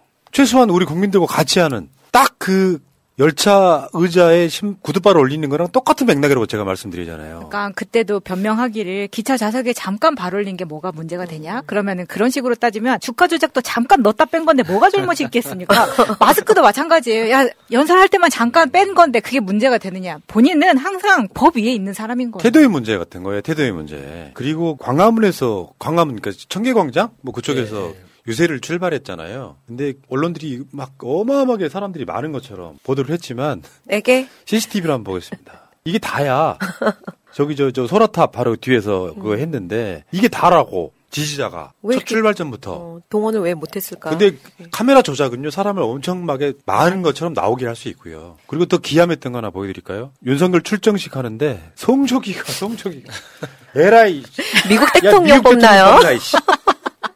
그냥 그 광화문에 항상 계시던 분이 살짝 다들 나온 게 아닌가. 그분들이 오셨구나. 네, 태극기 부대인 거예요. 저거는 사실 진짜 젊은 사람들한테는 진짜 극혐이거든요. 저기 저 출정식 했던 저 장소에 그 코로나 백신 그 희생자 분향소가 있습니다. 맞아. 나도 맞아요. 예. 그게 불법 천막이에요. 예. 중구청에서 허락하지 않은. 예. 이런 식으로 있잖아. 우리가 예전에 분노했던 게 광화문에 태극기 부대들이 집회하고 막 정광훈 부대가 막 움직일 때 송조기 일장기 3.1절 날도 일장기 갖고 나온 새끼들이 있어. 대한민국 사회에서 저는 암적인 존재라고 봐요.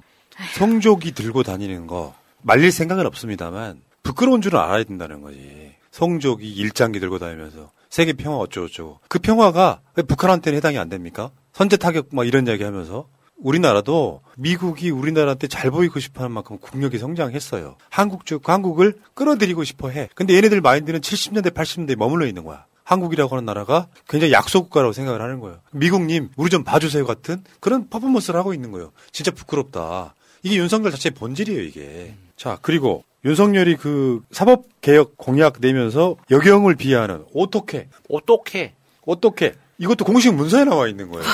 이게 미치지 않고서 가능한 이야기입니까? 왜냐하면 우리 엄마 언니 같은 분들을 좀 쉽게 설명을 해드리면 여성을 혐오하기 위해서 경찰관들, 여성 경찰관들이 너무 현장에 가면 대응을 못한다. 좀 위험한 상황이 발생을 하면 어떻게 하다가 피하더라 같은 것을 일부의 얘기일 거고.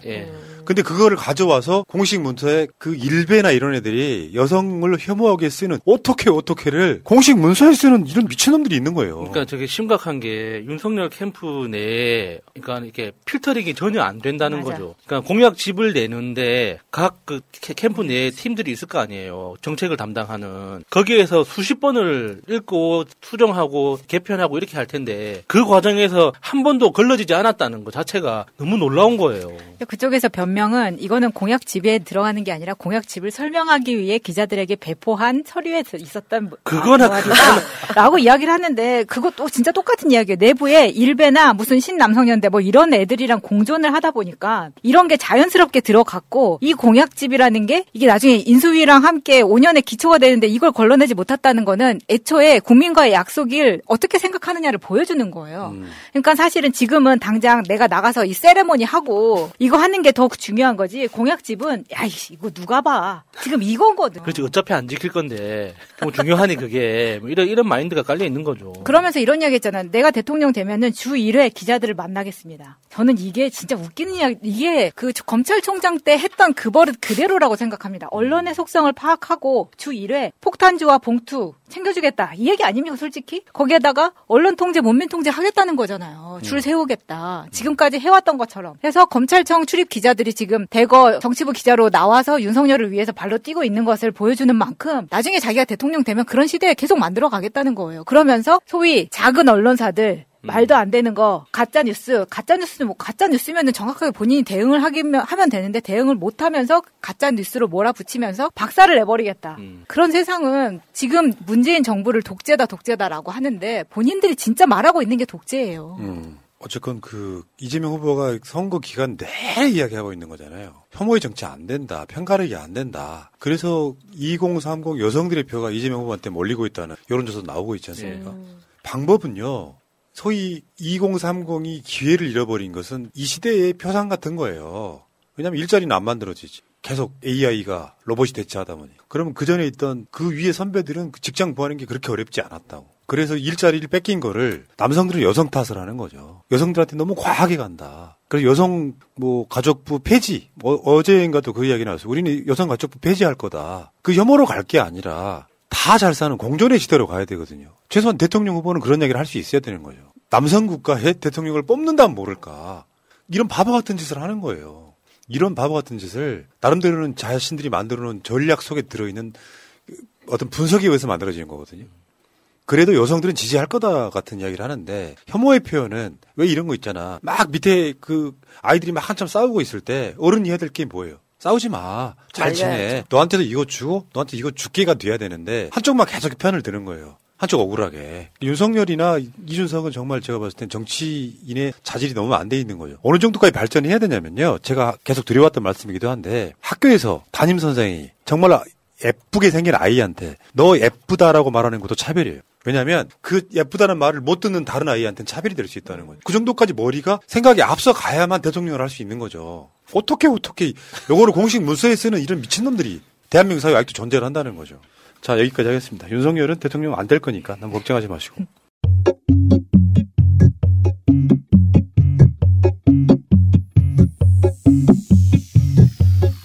산다는 게 다 그런 거지.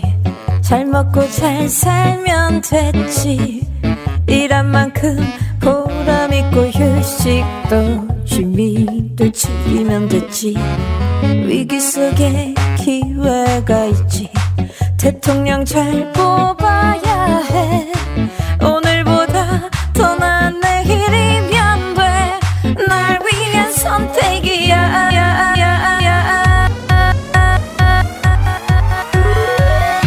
이재명 파티. 나를 위해 이재명. 위기에 강한 이재명. 기호 1번 이재명. 1번 이재명.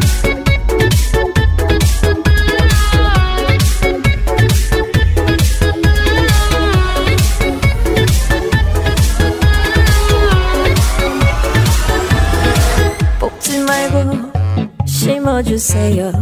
임플란트도 지원해. 면접 지원 상병수당 당연해. 전 국민 안심하도록. 말해 뭐해 이재명뿐이야. 내 삶을 바꿔줄 사람. 잘 생각해 단 한 번 선택이야. 이재명 1번뿐이야.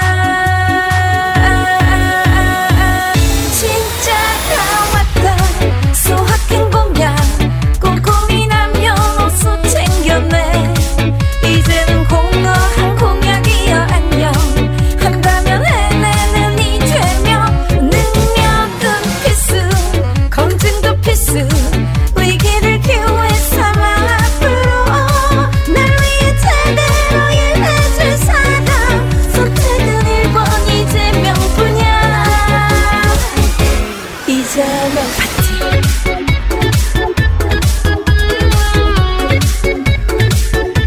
1번 이재명.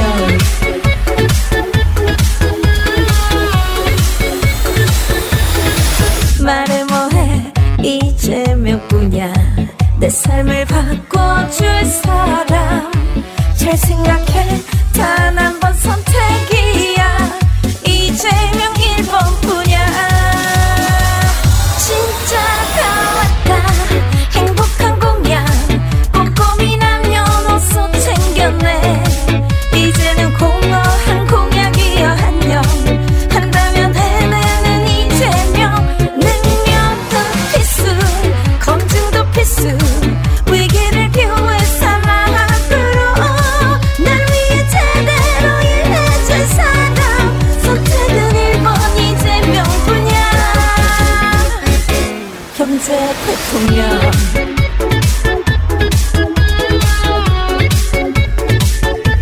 1번 이재명.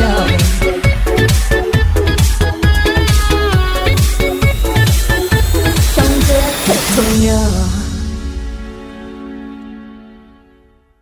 자, 이제 박근혜와 윤석열 이야기를 좀 해보겠습니다. 요즘 조원진 우리공화당 대표가 열리라고 있죠. 그 대통령 후보입니다. 그렇습니까? 현수막 걸렸더라고요. 대통령 후보입니다. 저 얼마 전에 시사타파에 또 인터뷰를 했던데. 단순히 당대표가 아니란 말입니다.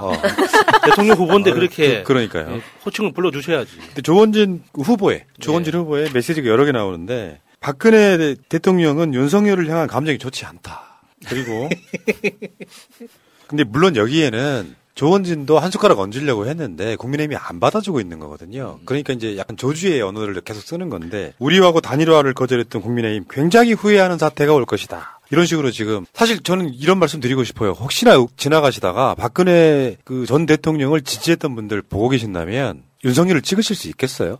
그러니까 친박 단체들이 이재명 지지 선언 다 했잖아요. 이재명 연설 장소에 찾아와가지고 연호 같이 하고 원팀으로 움직이겠다고 선언하고 예. 그렇게 했잖아요. 그 이야기 이따가 뭐 따로 하실 기회가 있고요. 어쨌든 간에 지금 윤석열 지지자분들은 그쪽 정치인 두 사람 이야기를 잠깐 볼게요. 유승민, 윤석열, 박근혜 45년 구형. 나중에 다시 평가해야. 45년 구형했어요. 맥시멈 때려버린 거야. 홍준표, 정치수사 45년 구형했으나 뭐 등등 이런 식의 표현이 나왔었거든요. 그러니까 박근혜가 이게 잠시 총명했던 때가 있었잖아요. 언제? 그러니까 막 그 정치에 데뷔했을 때 대구에 출마하고 막 선거의 여신으로서 막 선거의 여왕으로 이렇게 현판 들고 이렇게 당사 이렇게 천막 당사 차리고 했을 때는 굉장히 총명했습니다. 근데 시간이 갈수록 이제 최순실 덕분인지 모르겠지만 그 총기가 사라져 갔음에도 불구하고 마지막 남아 있는 그 총기가 뭐냐면 배신자를 알아보는 그 눈입니다. 그러니까 자기 어머니 아버지 다 배신자 때문에 돌아가신 거잖아요. 그러니까 다른 건 몰라도 배신자를 알아보는 그 총기는 끝까지 남아 있는 사람이거든요. 네. 그러니까 지금 우리 대한민국 정치판이 어떻게 흘러가는지 모르더라도 나를 배신한 사람이 누군지는 알고 있습니다. 그게 박근혜죠. 파이팅합니다, 진짜. 그러니까 박근혜 전 대통령을 지지하셨던 분들 오늘 썸네일이기도 한데 박근혜 사면한 사람이 누굽니까? 문재인 대통령. 우리 쪽에서 반대했던 사면을 했다고. 윤석열은 제가 요즘에 그 윤석열을 지칭하는 대표적인 표현이 기회주의자이거든요. 윤석열이 박근혜 탄핵 촛불에 나갔던 사람이에요. 놀랍지 않아요? 주진우 기자가 증언해 준 거거든요. 박근혜 탄핵하자고 촛불까지 나가 촛불 든 사람이야. 촛불도 들었어요? 그런 윤석열이 박근혜 촛불이 활활 타오를 때는 그 분위기에 징역 45년을 구형하고 선거에 나오겠다고는 박근혜 대통령 뭐 어쩌고저쩌고 이야기를 하는 이건 기회주의자의 전형적인 모습이거든요. 그러면서 아니 45년이 아니라 뭐 예를 들어서 이 정도면 한 10년만 구형할게 했다 하면 난 그게 이해가 되지만 때릴 수 있는 풀파워로 때렸단 말이에요. 그러니까 45년이 어떻게 나오냐면 우리나라 형법에서 최고 형량이 30년이에요. 30년이거나 무기징역이거나 사형이거나 이렇게 이제 최고 형량이 있는데 30년에서 가중처벌을 하면 50% 얹을 수가 있습니다. 그게 15년이 더해져가지고 45년 풀파워로 때린 거예요. 그래놓고 그러니까 사실 이 진실을 아시는 박근혜 대통령 지지자들은 윤석열 못 찍는 거지. 조원진도 각성해야 돼. 뭐 국민의힘이 자기들한테 뭐 단일화하자고 제안 안 해서 화낸 게 아니라 진심으로 박근혜 씨를 지지하는 거라면 도저히 단일화 대상이 될 수가 없는 거지 사실상. 그것도 기회주의자인 거야. 진심으로 박근혜 대통령을 지키고자 하는 사람들은 윤석열을 찍을 수가 없는 거죠. 그쵸. 인간적으로. 이 기회주의자가 그래서 문재인 정부에서 검찰총장까지 했던 놈이 그 전에 뭐 했어요? 적폐수사 윤석열이 직접 하지 않았습니까? 우리가 적폐청산 막 한 1년 넘게 할 때 그랬던 놈이 지금 저쪽에 가서 박근혜 대통령 뭐 존경하고 뭐 지금 이야기 들어보니까 박근혜가 치료를 하는데 전체적으로 컨디션이 돌아오는 게 한 100이라고 하면 한 20% 정도 치료가 된 거라고 해요. 이야기 들어보니까. 퇴원하고 나면 어떻게 무슨 얘기가 나올지 모르지만 최소한 박근혜 씨는 정치적인 어떤 입장 표명을 안 할 가능성이 높아요. 퇴원할 때 뭐 국민들께 죄송하다, 문 대통령에게 감사하다 정도를 제외하고 나면은 안 할 가능성이 높지만 진심으로 박근혜 대통령을 위해했던 사람들이라면 윤석열을 어떻게 찍어? 기회주의자로서 앞장서 갖고 촛불 들고 징역 45년 구형한 사람 어떻게 찍냐고. 그런 사람들 중에 진짜 생각이 있던 분들이 이재명 후보를 지지한 거죠. 박근혜를 지지한 일부 보수단체가 이재명 지지, 가짜 보수를 심판하겠다 그러면서 기자회견까지 했었지 않습니까? 지금 유튜브를 보고 계시는 박근혜 전 대통령 지지자분들 이재명 안 찍으셔도 돼요. 윤석열 찍으시면 말이 안 됩니다. 그러니까 이재명 후보가 봉하마을 갔을 때 거기에 이제 친박 단체들이 같이 찾아와가지고 지지 선언을 했었는데 그때 그 어떤 친박 단체 회장이라고 하시는 그 여성 회장이 그러더라고요. 내가 박근혜를 사랑하기 때문에 이재명을 지지한다. 이런 식으로 이렇게까지 이야기를 하더라고요. 그러니까 어떻게 박근혜를 사랑하는 사람이 윤석열을 지지할 수 있냐? 그것들은 가짜다. 이렇게 이야기하는데 주변에 이제 봉화 주민들과 이제 민주당 당원들이 박수치고 환호하고 굉장히 신기한 분위기였습니다. 네.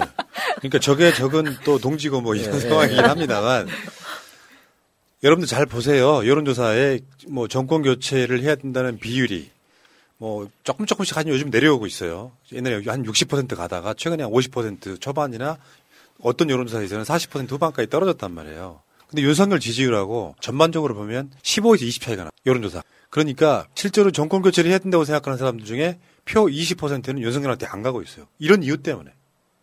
최소한 다른 사람이 몰라도 윤석열은 안 된다. 어떻게 박근혜를 지지하는 내가 윤석열을 지지할 수 있냐. 맞는 말이야, 틀린 말이야? 맞죠. 말이죠. 그러니까 박근혜를 사랑한다면 이재명을 지지하는 게 그렇죠. 논리적으로 맞는 말이죠. 그래서 이재명을 안 뽑으셔도 됩니다가 아니라 그러면 이재명을 뽑아야지. 그렇지. 네. 그렇게 박근혜를 진짜 사랑한다면. 그렇죠. 아니 그러니까 도저히 나는 민주당 못 찍겠다 하시는 분들은 그렇다고 해서 윤석열 찍지는 마시라. 사람 사는 게 그런 거 아닙니까? 시간 지나보면 사실 이런 거 아무것도 아니거든. 근데 보통 그 상식적인 어르신들은 다 그렇게 판단을 하시더라고요. 그러니까 평생, 그러니까 저기 뭐 이명박, 박근혜 찍었던 그 저희 친구 부모님들은 이번에 투표 안 할 거다. 내가 차마 윤석열한테 찍을 수는 없다.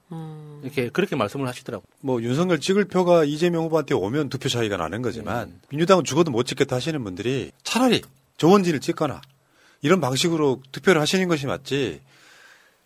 다른 사람도 아니고 자기가 좋아하는 대통령에 대해서 징역 45년 구형한 건요. 어마어마한 악감정인 거잖아요. 그러니까 저 당에서 표 얻어서 당선 뭐 대통령 하겠다고 하면은 박근혜 씨한테도 그게 크게 도움이 되겠습니까? 나중에? 전 그렇게 봐요. 뭐 대구 달서 쪽에 지금 사저 구입했다 뭐 이런 얘기가 있긴 하지만 어찌됐건 말도 안 되는 거지. 윤석열이 갖고 있는 그 생각들이라는 게 대한민국 역사에서 이 대표적인 기회주의자 이 사람은 제가 봤을 때 박근혜만큼이나 감옥 생활해야 되는 게 맞습니다.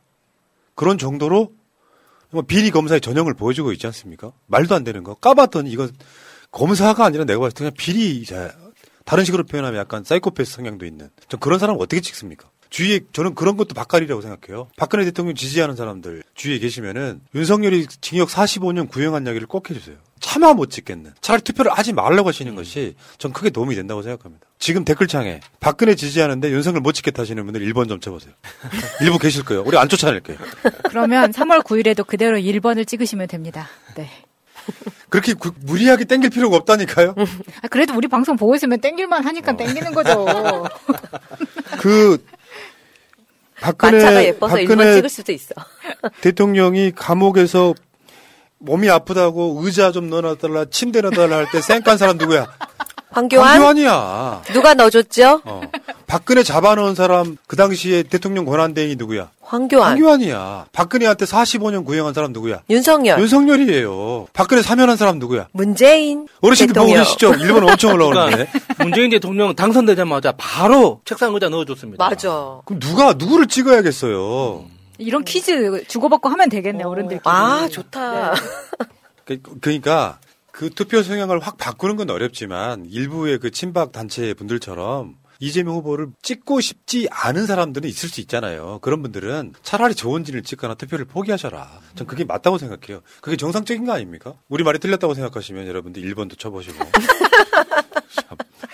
자, 1번 엄청 올라오시네요. 예, 고맙습니다. 예. 이렇게 무리하게 땡기지 않아야 진짜로 이재명을 찍게 돼요. 잘 모르시는 분들. 근데 저는 사람들이 어쩔 수 없이 1번을 찍을 거라고 믿는 게 말로는 윤석열 지지한다고 이야기할 수 있죠. 근데 투표소 들어갔을 때 곰곰이 생각해보면 지도 무섭거든. 지금 내 연금 잘 받고 있고 여러 가지 수당도 잘 받고 있는데 이게 어떻게 날아갈 때 10만 원이라도 날아가면 내 손해잖아요. 근데 윤석열이 그거를 잘 할 수 있을까? 다른 이야기거든요. 내가 문재인이 싫은 거 하고 윤석열이 잘할까 하는 거는 완전 다른 이야기란 말이에요. 투표소 들어가면은 손이 떨릴 거라고 봅니다. 예. 그리고 최순실의 재산을 윤석열 장모가 가로챘다는 얘기까지 있잖아요. 놀랍지 않습니까? 그렇죠. 어떻게 찍어? 그렇지. 참 아무튼 보수에 계시는 분들 다른 걸 떠나서 문 대통령이 밉다 해도 윤석열만큼 미우시겠어요? 윤석열 징역 45년, 박근혜 사면, 문재인 대통령. 이걸 한번 곰곰이 생각을 해보시고요. 박근혜 대통령을 지지하셨던 분들, 난 그 정치적 소신에 대해서 뭐라고 말하고 싶은 생각은 없어요. 본인들의 가치관인 거잖아요. 최소한 윤석열은 안 찍으실 걸로 믿습니다, 어르신. 고맙습니다. 이재명을 싫어하시는 분들께 이재명은 말이 많아서, 공격적이라서, 어렵게 커서, 가족 문제가 복잡해서, 압니다. 죄송합니다. 하지만 한 번 더 생각해 주십시오. 누군가 말했습니다. 이재명은 흠이 많은 사람이 아니라 상처가 많은 사람이라고. 그의 상처 대부분은 약자 편에서 싸우느라 생긴 것이라고. 큰 미움이 있다 해도 더 큰 질문을 해주십시오. 너무나 힘든 코로나 위기 극복, 너무나 어려운 경제 위기 해결,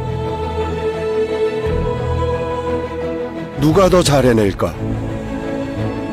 유능한 경제 대통령 기호 1번 이재명.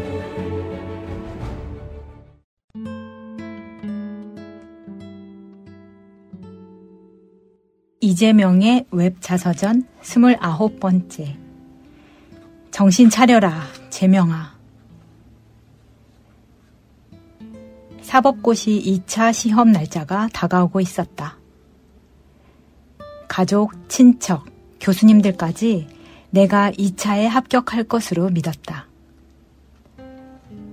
2차에서 떨어지면 내년에 다시 1차부터 준비해야 하는데 내년부터는 돈 나올 곳이 없었다. 게다가 사법고시 합격해서 어려운 사람들과 함께 하겠다던 친구들과의 약속도 있으니 처절한 마음가짐으로 매진해야 했다. 그런 다짐은 당시 일기장에 수시로 등장한다. 지금부터 전쟁이다. 철저히 싸우겠다. 공부란 의식 없는 황소처럼 아둔하게 하는 것이다. 한번 떨어져 볼래? 정신 차려라, 재명아. 마음을 다잡고 공부한 끝에 85년 7월 2차 시험을 봤다. 잘 본 것 같았다. 걱정했던 민법도 무난하게 답을 썼다. 시험이 끝난 후 다시 자전거를 타고 전국 일주에 나섰다. 이번엔 혼자였고 동해안을 타고 내려가 남해안과 서해를 돌았다. 집에 돌아온 건 18일 후였다. 매일 쉬지 않고 달린 덕분이었다. 이윽고 합격자 발표가 났다. 놀랍게도 명단에 내 이름이 없었다. 믿을 수 없었다. 종합 점수는 합격점을 훨씬 넘는 상위권이었지만 상법이 39.66으로 과락 기준인 40점에서 0.34점 부족했다. 3인의 채점관 중 2명은 40점을, 1명은 39점을 준 것으로 보는 게 맞았다. 무엇이 잘못되었을까? 직접적으로는 상법에서 문제를 잘못 보고도 확인하지 않고 대충 쓴 것이 원인이었고, 간접적으로는 첫 술에 1차에 합격한 것이 원인이었다. 1차에서 아주 좋은 성적으로 합격한 덕분에 나도 모르게 자만하고 경솔했던 것이다. 낙방이 믿기지 않아 술 마시고 울었다.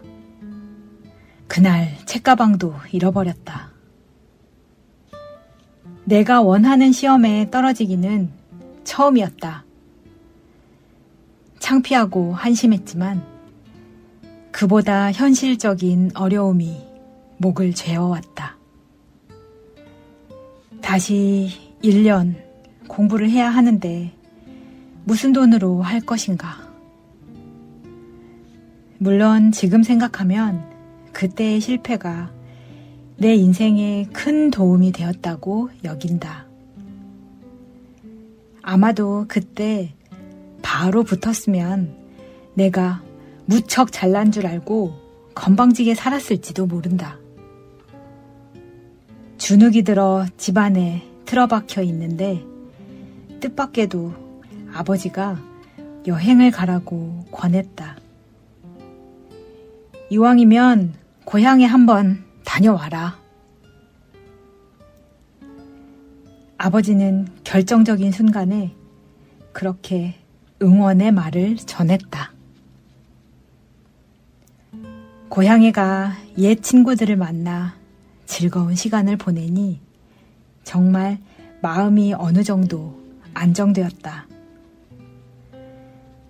아버지에게, 친구들에게 고마웠다. 나는 좀 더 진중해졌다. 눈앞의 현실과 미래의 과제 사이에서 갈등하지 않고 둘을 조화시켜 나가는 방법도 걸음마 하듯 찾아 나갔다. 정의를 위해 싸우는 친구들을 보며 죄책감에 시달리는 대신 집회에도 참여했고 고시원으로 돌아가서는 더 열심히 공부했다. 그렇게 4학년 2학기가 되어서야 처음으로 투석전이 아닌 일부 집회에 참여한 사람이 되었다. 어떤 시기의 삶도 그저 미래를 위한 수단이 되어서는 안 될 일이었다. 나는 내 방식대로 싸우고 내 방식대로 공부하며 살아가야겠다는 결심을 했다. 그런 다짐은 마땅해 보였다. 낙방이 내게 준 선물. 삶이 고마웠다. 나는 성장하고 있었다.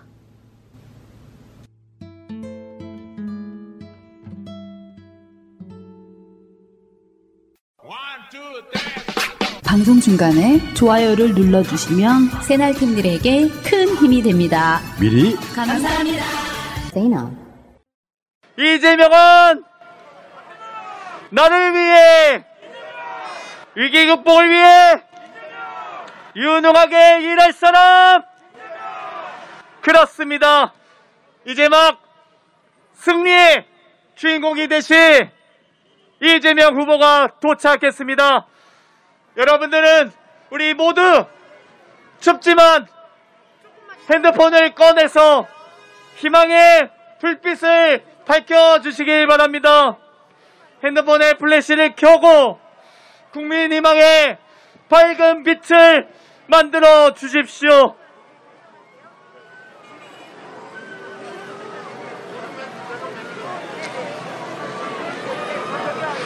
우리의 준비된 대통령, 유능한 대통령, 위기에 강한 경제 대통령, 코로나 위기를 극복하고 소상공인, 자영업자, 청년, 노동자에게 힘이 될 대통령 후보 이재명 후보입니다.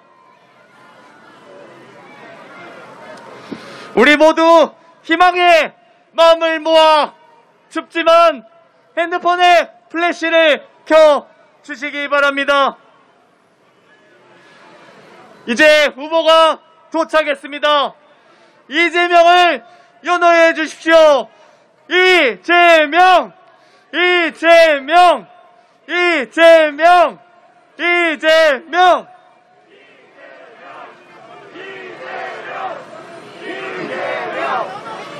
이재명, 이재명, 이재명, 이재명. 후보님이 걸어오고 계십니다. 우리 온 힘과 온 마음을 다해서 이재명을 외쳐주십시오. 국민 희망의 밝은 빛을 하나로 모아서 지킬 수 있는 약속만 후보, 할 수 있는 말만 한 후보, 해야 할 일은 꼭 하는 우리 이재명 후보입니다. 다시 한번 연호하겠습니다. 이재명은 나를 위해, 위기 극복을 위해 유능하게 일할 사람 누굽니까?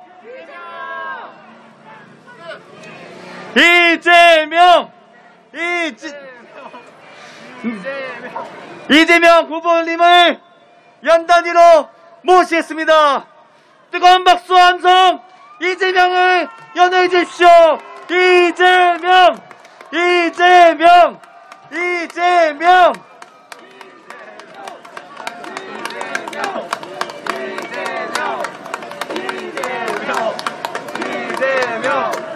우리 모든 다가오는 3월 9일 승리의 날 오늘을 기억할 수 있도록 지지 연설해 주신 모든 분들과 후보님이 함께 사진 촬영을 하도록 하겠습니다.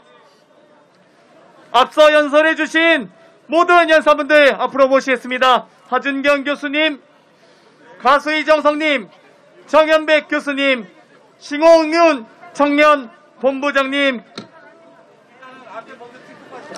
이은민님, 윤일성님, 우리 신대철 기타리스트 모두 함께 있습니다. 모두 카메라를 향해서 반드시 승리하겠다는 의지를 담아 우리가 최고다, 우리는 하나다 라는 마음으로 엄지손가락을 들도록 하겠습니다. 자, 엄지척 해주시기 바랍니다. 우리 모두가 하나 되는 마음으로, 우리 모두가 최고가 되는 마음으로 찬준설 해주신 모든 분들 사진 촬영하도록 하겠습니다. 감사합니다. 이제 하나된 뒤로 한 번만 돌아주십시오. 뒤로 한 번만 돌아주세요. 감사합니다. 먼저 엄지척 먼저 하겠습니다.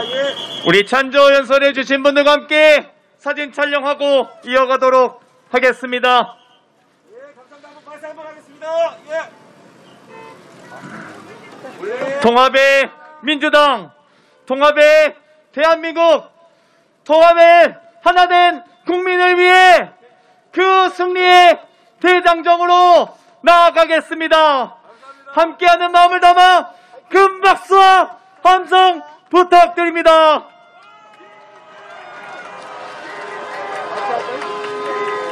이제 도와주신 분들 모두 퇴장하도록 하겠습니다. 이재명!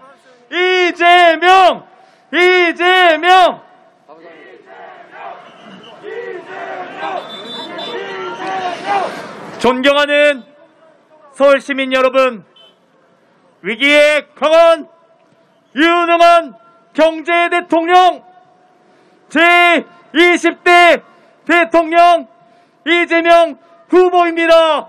뜨거운 박수와 함성으로 맞이해 주십시오.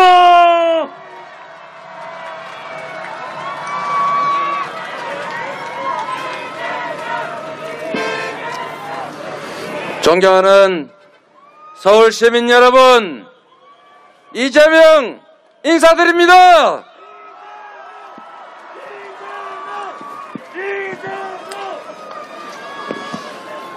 국민 여러분, 이번 3월 9일은 역사적인 분기점입니다. 과거로 갈 것인지 미래로 갈 것인지, 정쟁과 정치보복이 난무하는 복수 혈전의 장이 될지, 아니면 민생과 경제가 살아나는 화합하는 통합의 시대가 올지가 결정될 것입니다. 나를 위해서, 내 가족을 위해서, 우리 국가와 우리 사회의 미래를 위해서 선택해야 합니다. 누군가의 정권력을 만족시키고 누군가의 사적 보복을 위해서 권력을 줄 수는 없습니다. 바로 3월 9일은 나와 내 가족들, 그리고 이 나라의 미래가 달려있기 때문입니다. 서울 시민 여러분, 국민 여러분, 미래로 가시겠습니까? 과거로 퇴행하겠습니까? 그렇습니다. 말할 필요가 없는 일이지요. 당연히 미래로 가야 하고 성장하는 사회로 가야 하고 화합하는 사회로 가야 하고 통합된 사회로 가야 합니다. 경제가 다시 살아나고 청년들이 더 이상 기회 부족 때문에 남으로 여로 갈려서 싸우지 않는 나라, 풍족한 기회 속에 미래를 설계하고 과감하게 도전할 수 있는 나라, 실패해도 다시 일어설 수 있는 그런 나라로 가야 하지 않겠습니까? 저는 우리 국민들의 선택을 믿습니다. 정치인이 지도하는 것이 아니라 바로 우리 국민들이 정해준 길을 잘 가게 하는 것, 그게 바로 정치인의 능력 아닌가 생각합니다. 동의하십니까?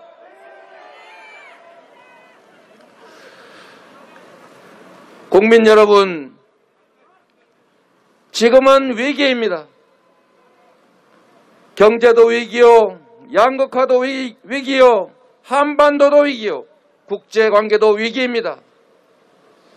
이러한 위기에는 위기를 극복하고 나아가서 이 위기를 기회로 만드는 유능한 리더가 필요합니다.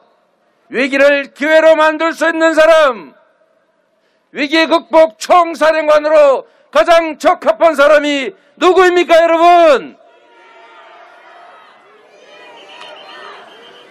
감사합니다.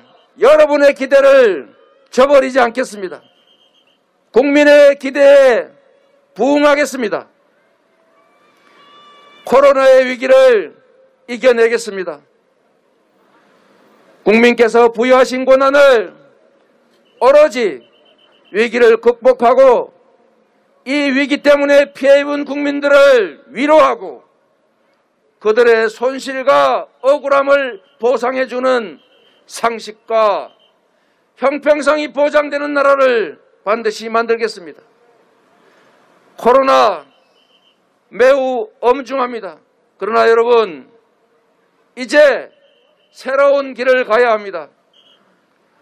코로나가 감염력은 낮지만 치명률이 높은 이제까지의 방역과 달리 감염력은 높지만 치명률, 즉 사망률과 같은 위험은 훨씬 줄어든 상태에서는 스마트하고 유연한 방역 대책이 필요합니다. 스마트하고 유연한 방역 대책을 제대로 해나갈 사람이 누구겠습니까, 여러분?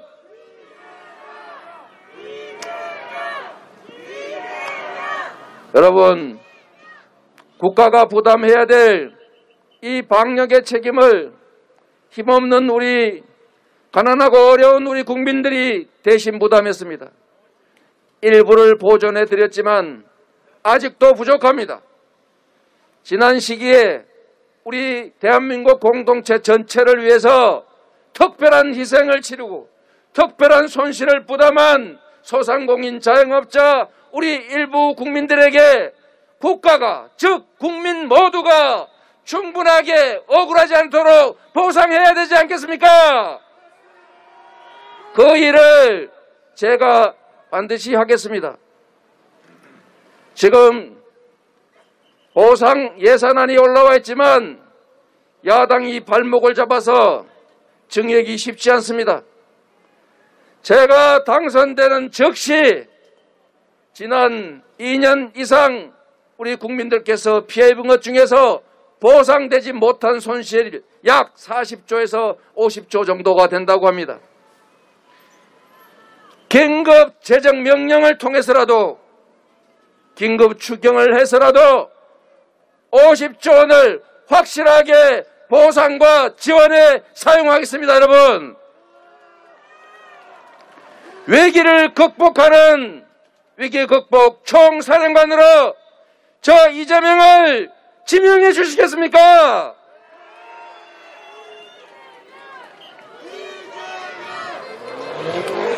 여러분, 제가 동막골 한 장면을 자꾸 얘기하는데 한 번만 더 해도 되겠죠?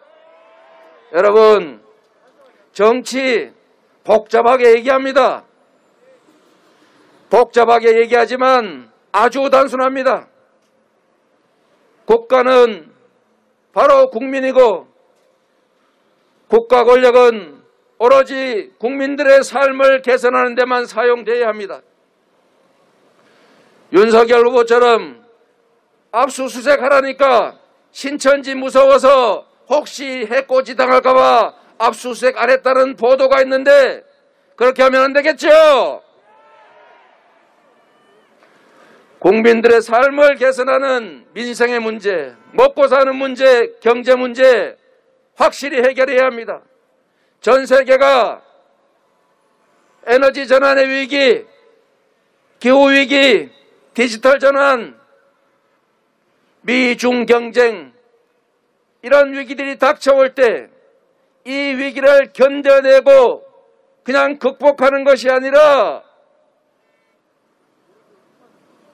이리로 가라고요. 자, 가래. 네. 극복하는 것을 넘어서서 위기를 기회로 만들 수 있어야 합니다. 그게 바로 유능함이고 그게 실력입니다.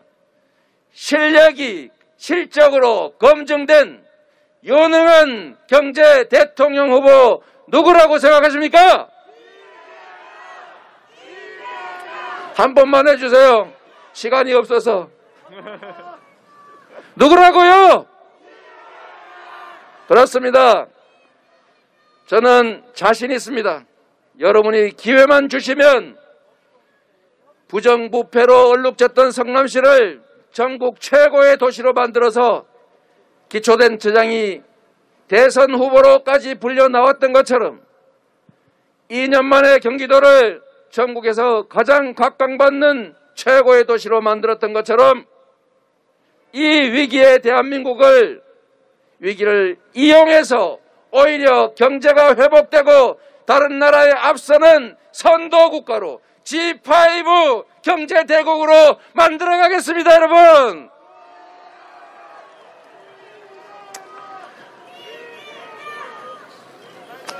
여러분,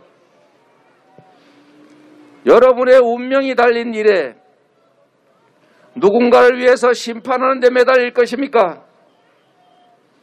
여러분의 미래는 여러분이 결정해야 합니다. 경제를 살리고 기회를 늘리고 희망을 가지고 아이들을 낳아서 얼마든지 길러낼 수 있는 나라, 우리 기성세대들이 그래왔던 것처럼 과감하게 도전할 수 있는 나라, 부모 세대로부터 젊어서 고생은 사서도 하는 거야, 실패는 성공의 어머니야, 실패하면 다시 도전하면 돼, 얼마든지 도전해라, 이렇게 말할 수 있는 그런 세상 다시 만들어야 하지 않겠습니까? 이재명은 했습니다. 이재명은 합니다. 이재명은 합니다. 왜? 지금까지 했으니까. 지금까지 약속을 지켰으니까. 지금까지 실적을 가지고 실력을 증명했으니까. 여러분, 이재명에게 경제를 되살리고 지속적으로 성장하는 나라를 만들 기회를 주시겠습니까? 이재명!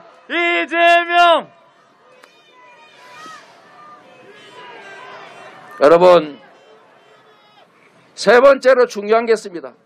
경제만큼 중요한 게 있습니다. 바로 통합과 화합입니다. 분열돼서 성공한 나라 봤습니까? 없습니다.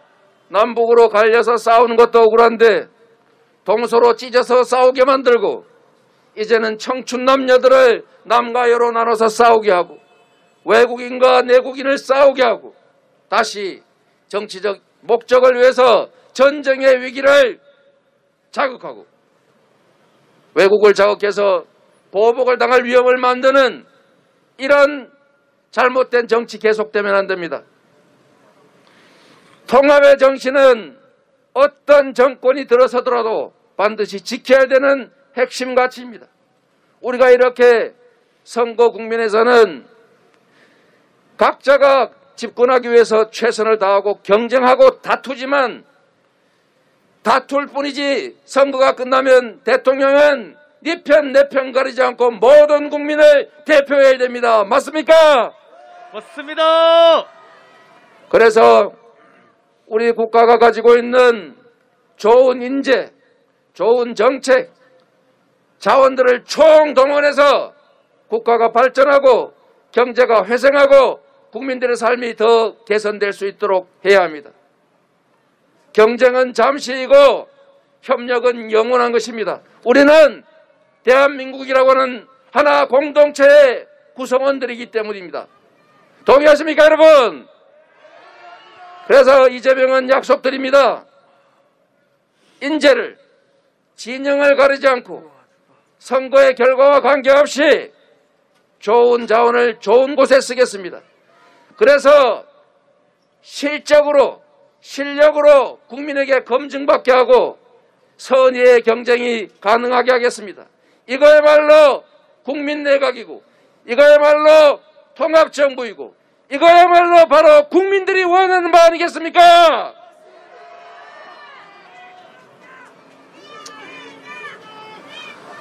증오를 끌어내고 분열을 이겨내고 통합하고 협력하는 나라, 그런 나라, 여러분들과 함께 만들고 싶은 이 소망을, 저 이재명의 이 꿈을 여러분 함께 실현해 주시겠습니까?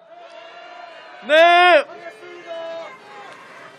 여러분, 우리 앞에 참으로 어려운 벽이 생겨나고 있습니다. 3월 10일에는 두 가지의 가능성이 존재합니다.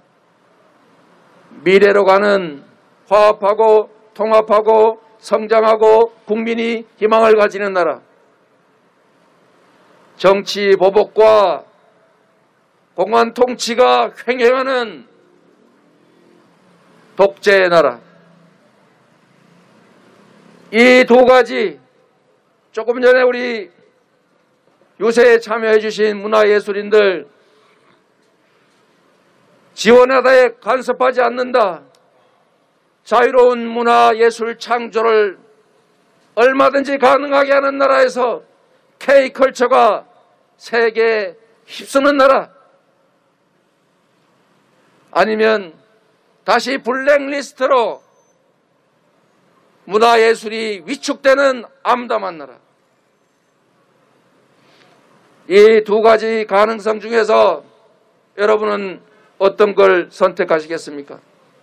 저는 국민들의 집단 지성을 믿습니다. 우리 국민들께서 결코 이 나라가 과거로 역행하지 않도록 만들 것이라고 믿는데 여러분은 어떠십니까? 맞습니다. 서울 시민 여러분, 제가 이 말씀을 하나 드리겠습니다. 제가 강남역에서도 말씀드렸던 것처럼 우리 청년들이 희망을 가지고 과감하게 도전할 수 있는 그런 나라 꼭 만들어야 되겠죠. 그 중에 가장 심각한 문제가 주택 문제가 됐습니다. 우리 서울 시민 여러분, 우리 수도권에 있는 많은 분들도 마찬가지지만 부동산 문제, 집 문제 때문에 너무 고생 많이 하셨죠? 그래서 우리 더불어민주당 부족했다 질책하고 계신 거 너무 잘 압니다. 저는 이렇게 하려고 합니다. 첫째로 시장을 존중하겠습니다. 시장이 부족하다고 하면 늘리겠습니다. 시장이 왜곡되지 않도록 집 장사를 하기 위해서 거주하지 않는 집을 수십 수백 채씩 사모으지 못하도록 하겠습니다.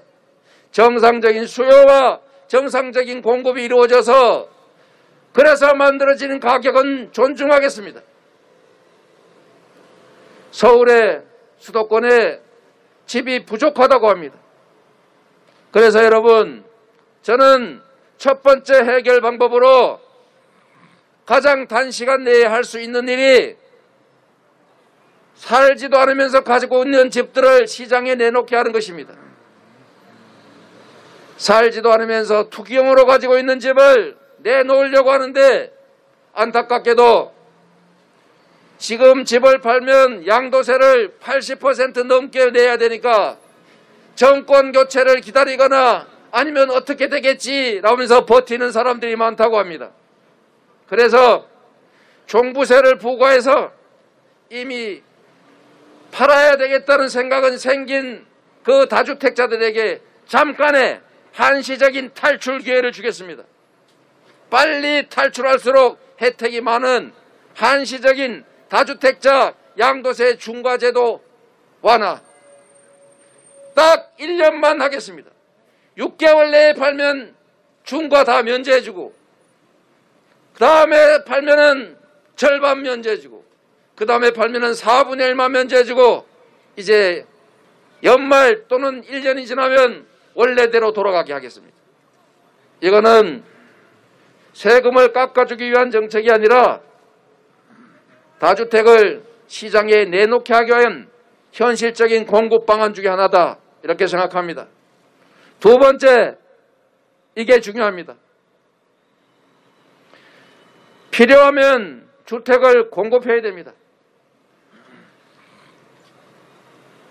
재개발, 재건축 지역에서 규제를 완화해야 합니다. 층수도 좀 늘려주고 용적률도 늘려주되 그 이익이 전부 개인에게 귀속되지 않도록 일부는 공공주택을 공급하게 해서 주택 공급을 늘리겠습니다. 서울 용산 이 근처에 있는 구룡마을,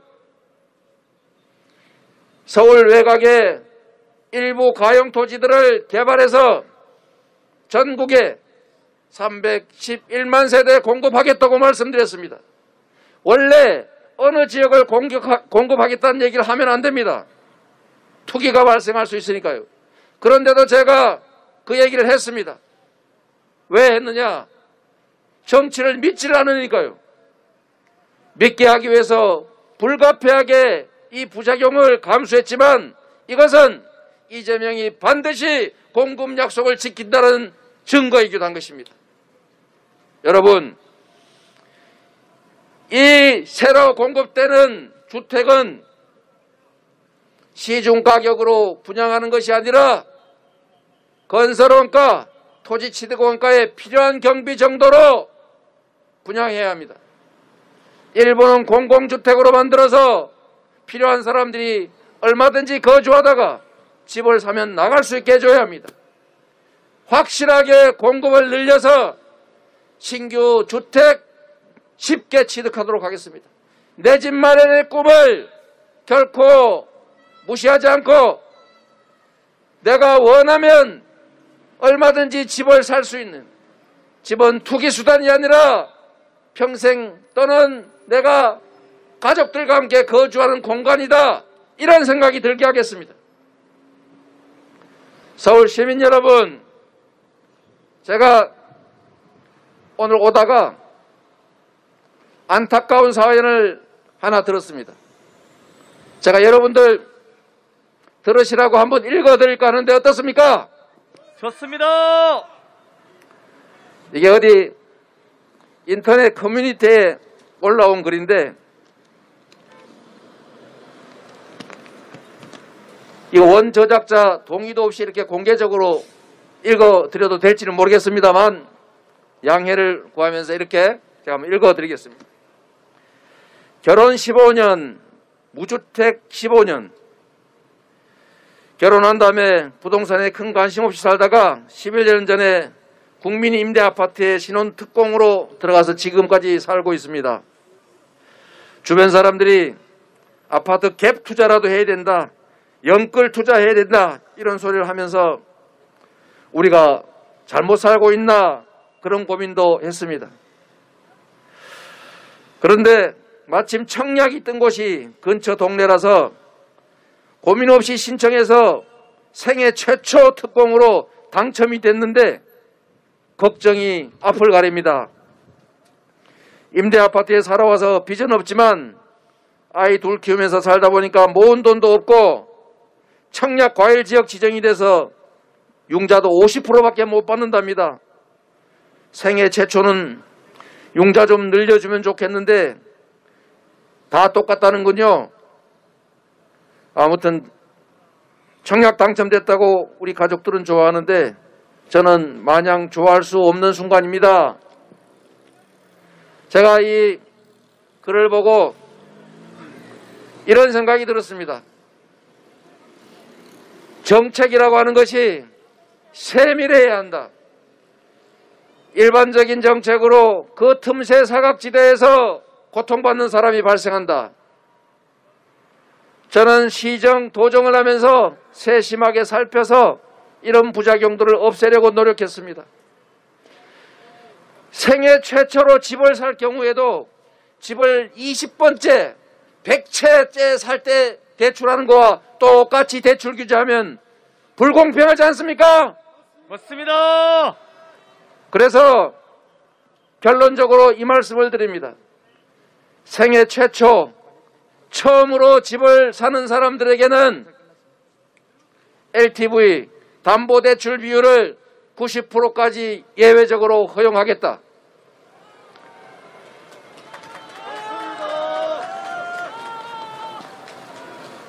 청년들이 집 사는데 어려움이 있으면 DSR 미래소득까지 인정해서 대출해 주겠다. 이게 구체적으로 타당한 일 아닙니까, 여러분? 맞습니다.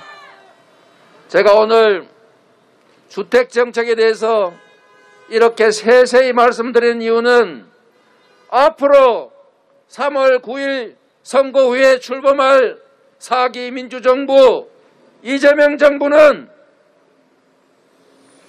집 문제 반드시 해결하고 서민들이 내 집 마련의 꿈을 언제든지 실현하고 청년이어서 사회 경력 없다고 해서 돈 못 빌려서 집 못 사는 일, 그런 일 절대 없게 하겠다는 약속을 드리기 위해서입니다, 여러분. 이재명! 여러분, 역시 제 자랑도 한번 해야 되겠죠? 네. 그냥 빈말로 했는지 어떻게 합니까? 제가 경기도에서 부동산 투기, 기획 부동산이 너무 많아서 그거 땅 사고 난 다음에 우는 사람 많지요? 200평짜리 쪼개가지고 샀더니 알고 보니까 임야라서 죽어도 절대로 개발되지 않은 땅이랍니다. 이런 피해를 없애기 위해서 제가 빅데이터를 동원해가지고 토지를 쪼개 파는 게 발견되는 즉시 토지거래 허가구역으로 묶어버렸습니다. 기획 부동산 다 망했습니다.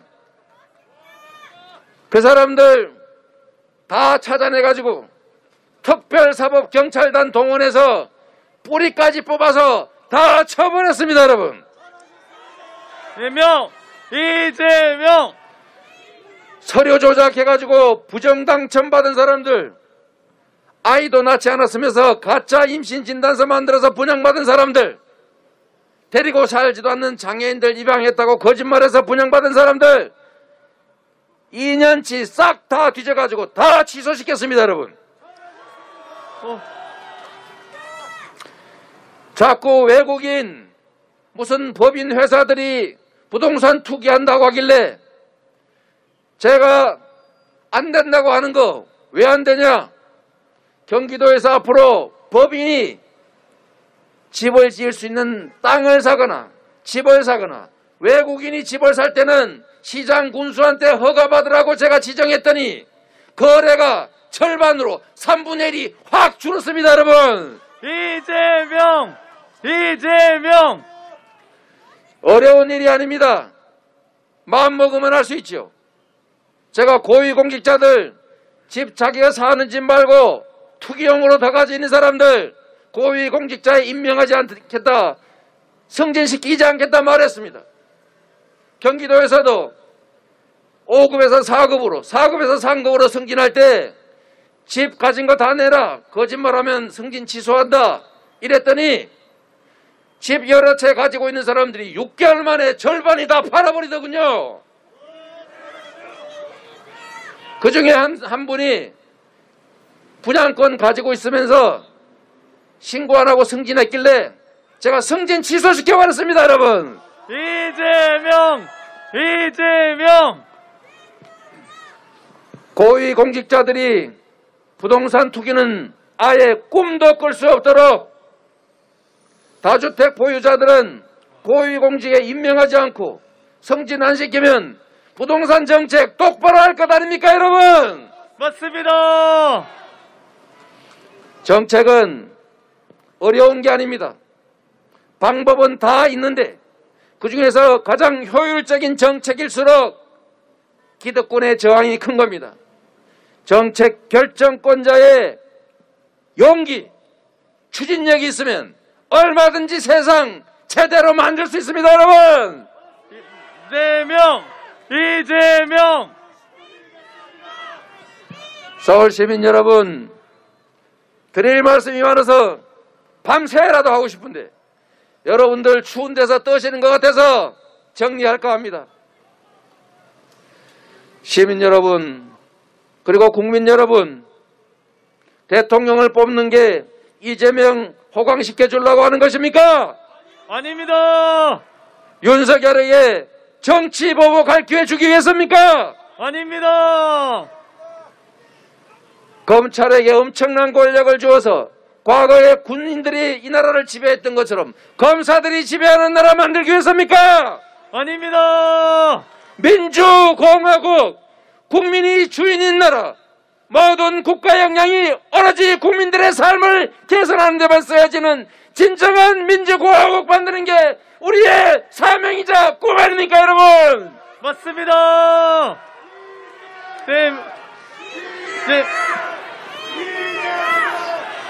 이재명! 국민 여러분, 진심으로 호소드립니다. 누군가를 위해서가 아니라 여러분 자신을 위해서, 여러분 자녀들의 미래를 위해서, 희망 있는 이 나라를 위해서 여러분 투표해 주십시오.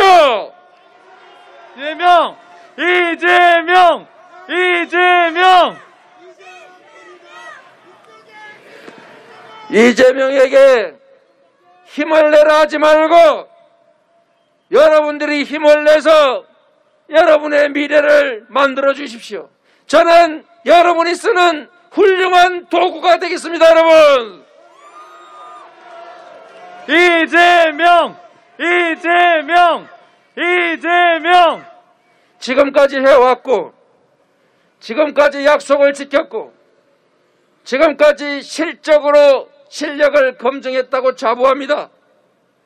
국정을 맡는 최고 책임자가 무능한 거나 무지하거나 무책임한 것은 우리 국가 공동체에는 재앙입니다, 여러분. 맞습니다. 위기에 강한 통합 대통령 누굽니까? 이재명! 경제를 살릴 유능한 경제 대통령 누굽니까? 이재명! 위기 극복을 통해서 새로운 길을 찾아나갈 위기 극복 총사령관이 누굽니까, 여러분? 이재명! 여러분, 여러분들이 고통받는 현장에 언제나 이재명이 있을 것입니다. 여러분들이 새로운 길을 가고자 할 때 그 위험한 길은 제가 먼저 가겠습니다. 여러분과 함께 새로운 대한민국, 더 유능한 정부, 더 진화된 정부 만들겠습니다, 여러분. 이재명!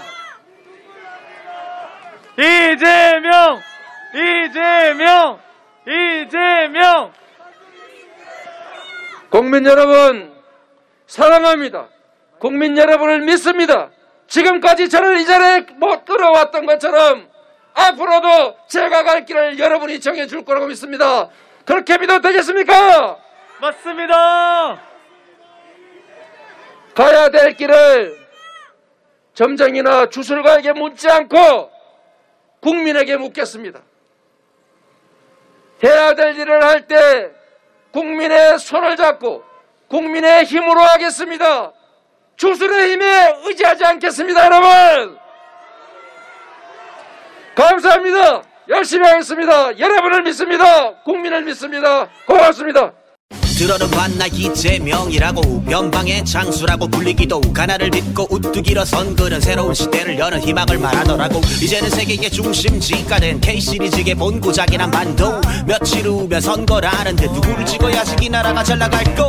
그놈이라 하지 말고 한 번 더 생각해줘. 한 번 더 우리나라 잘 되길 바란다면 그리고 날 위해서라면 이재명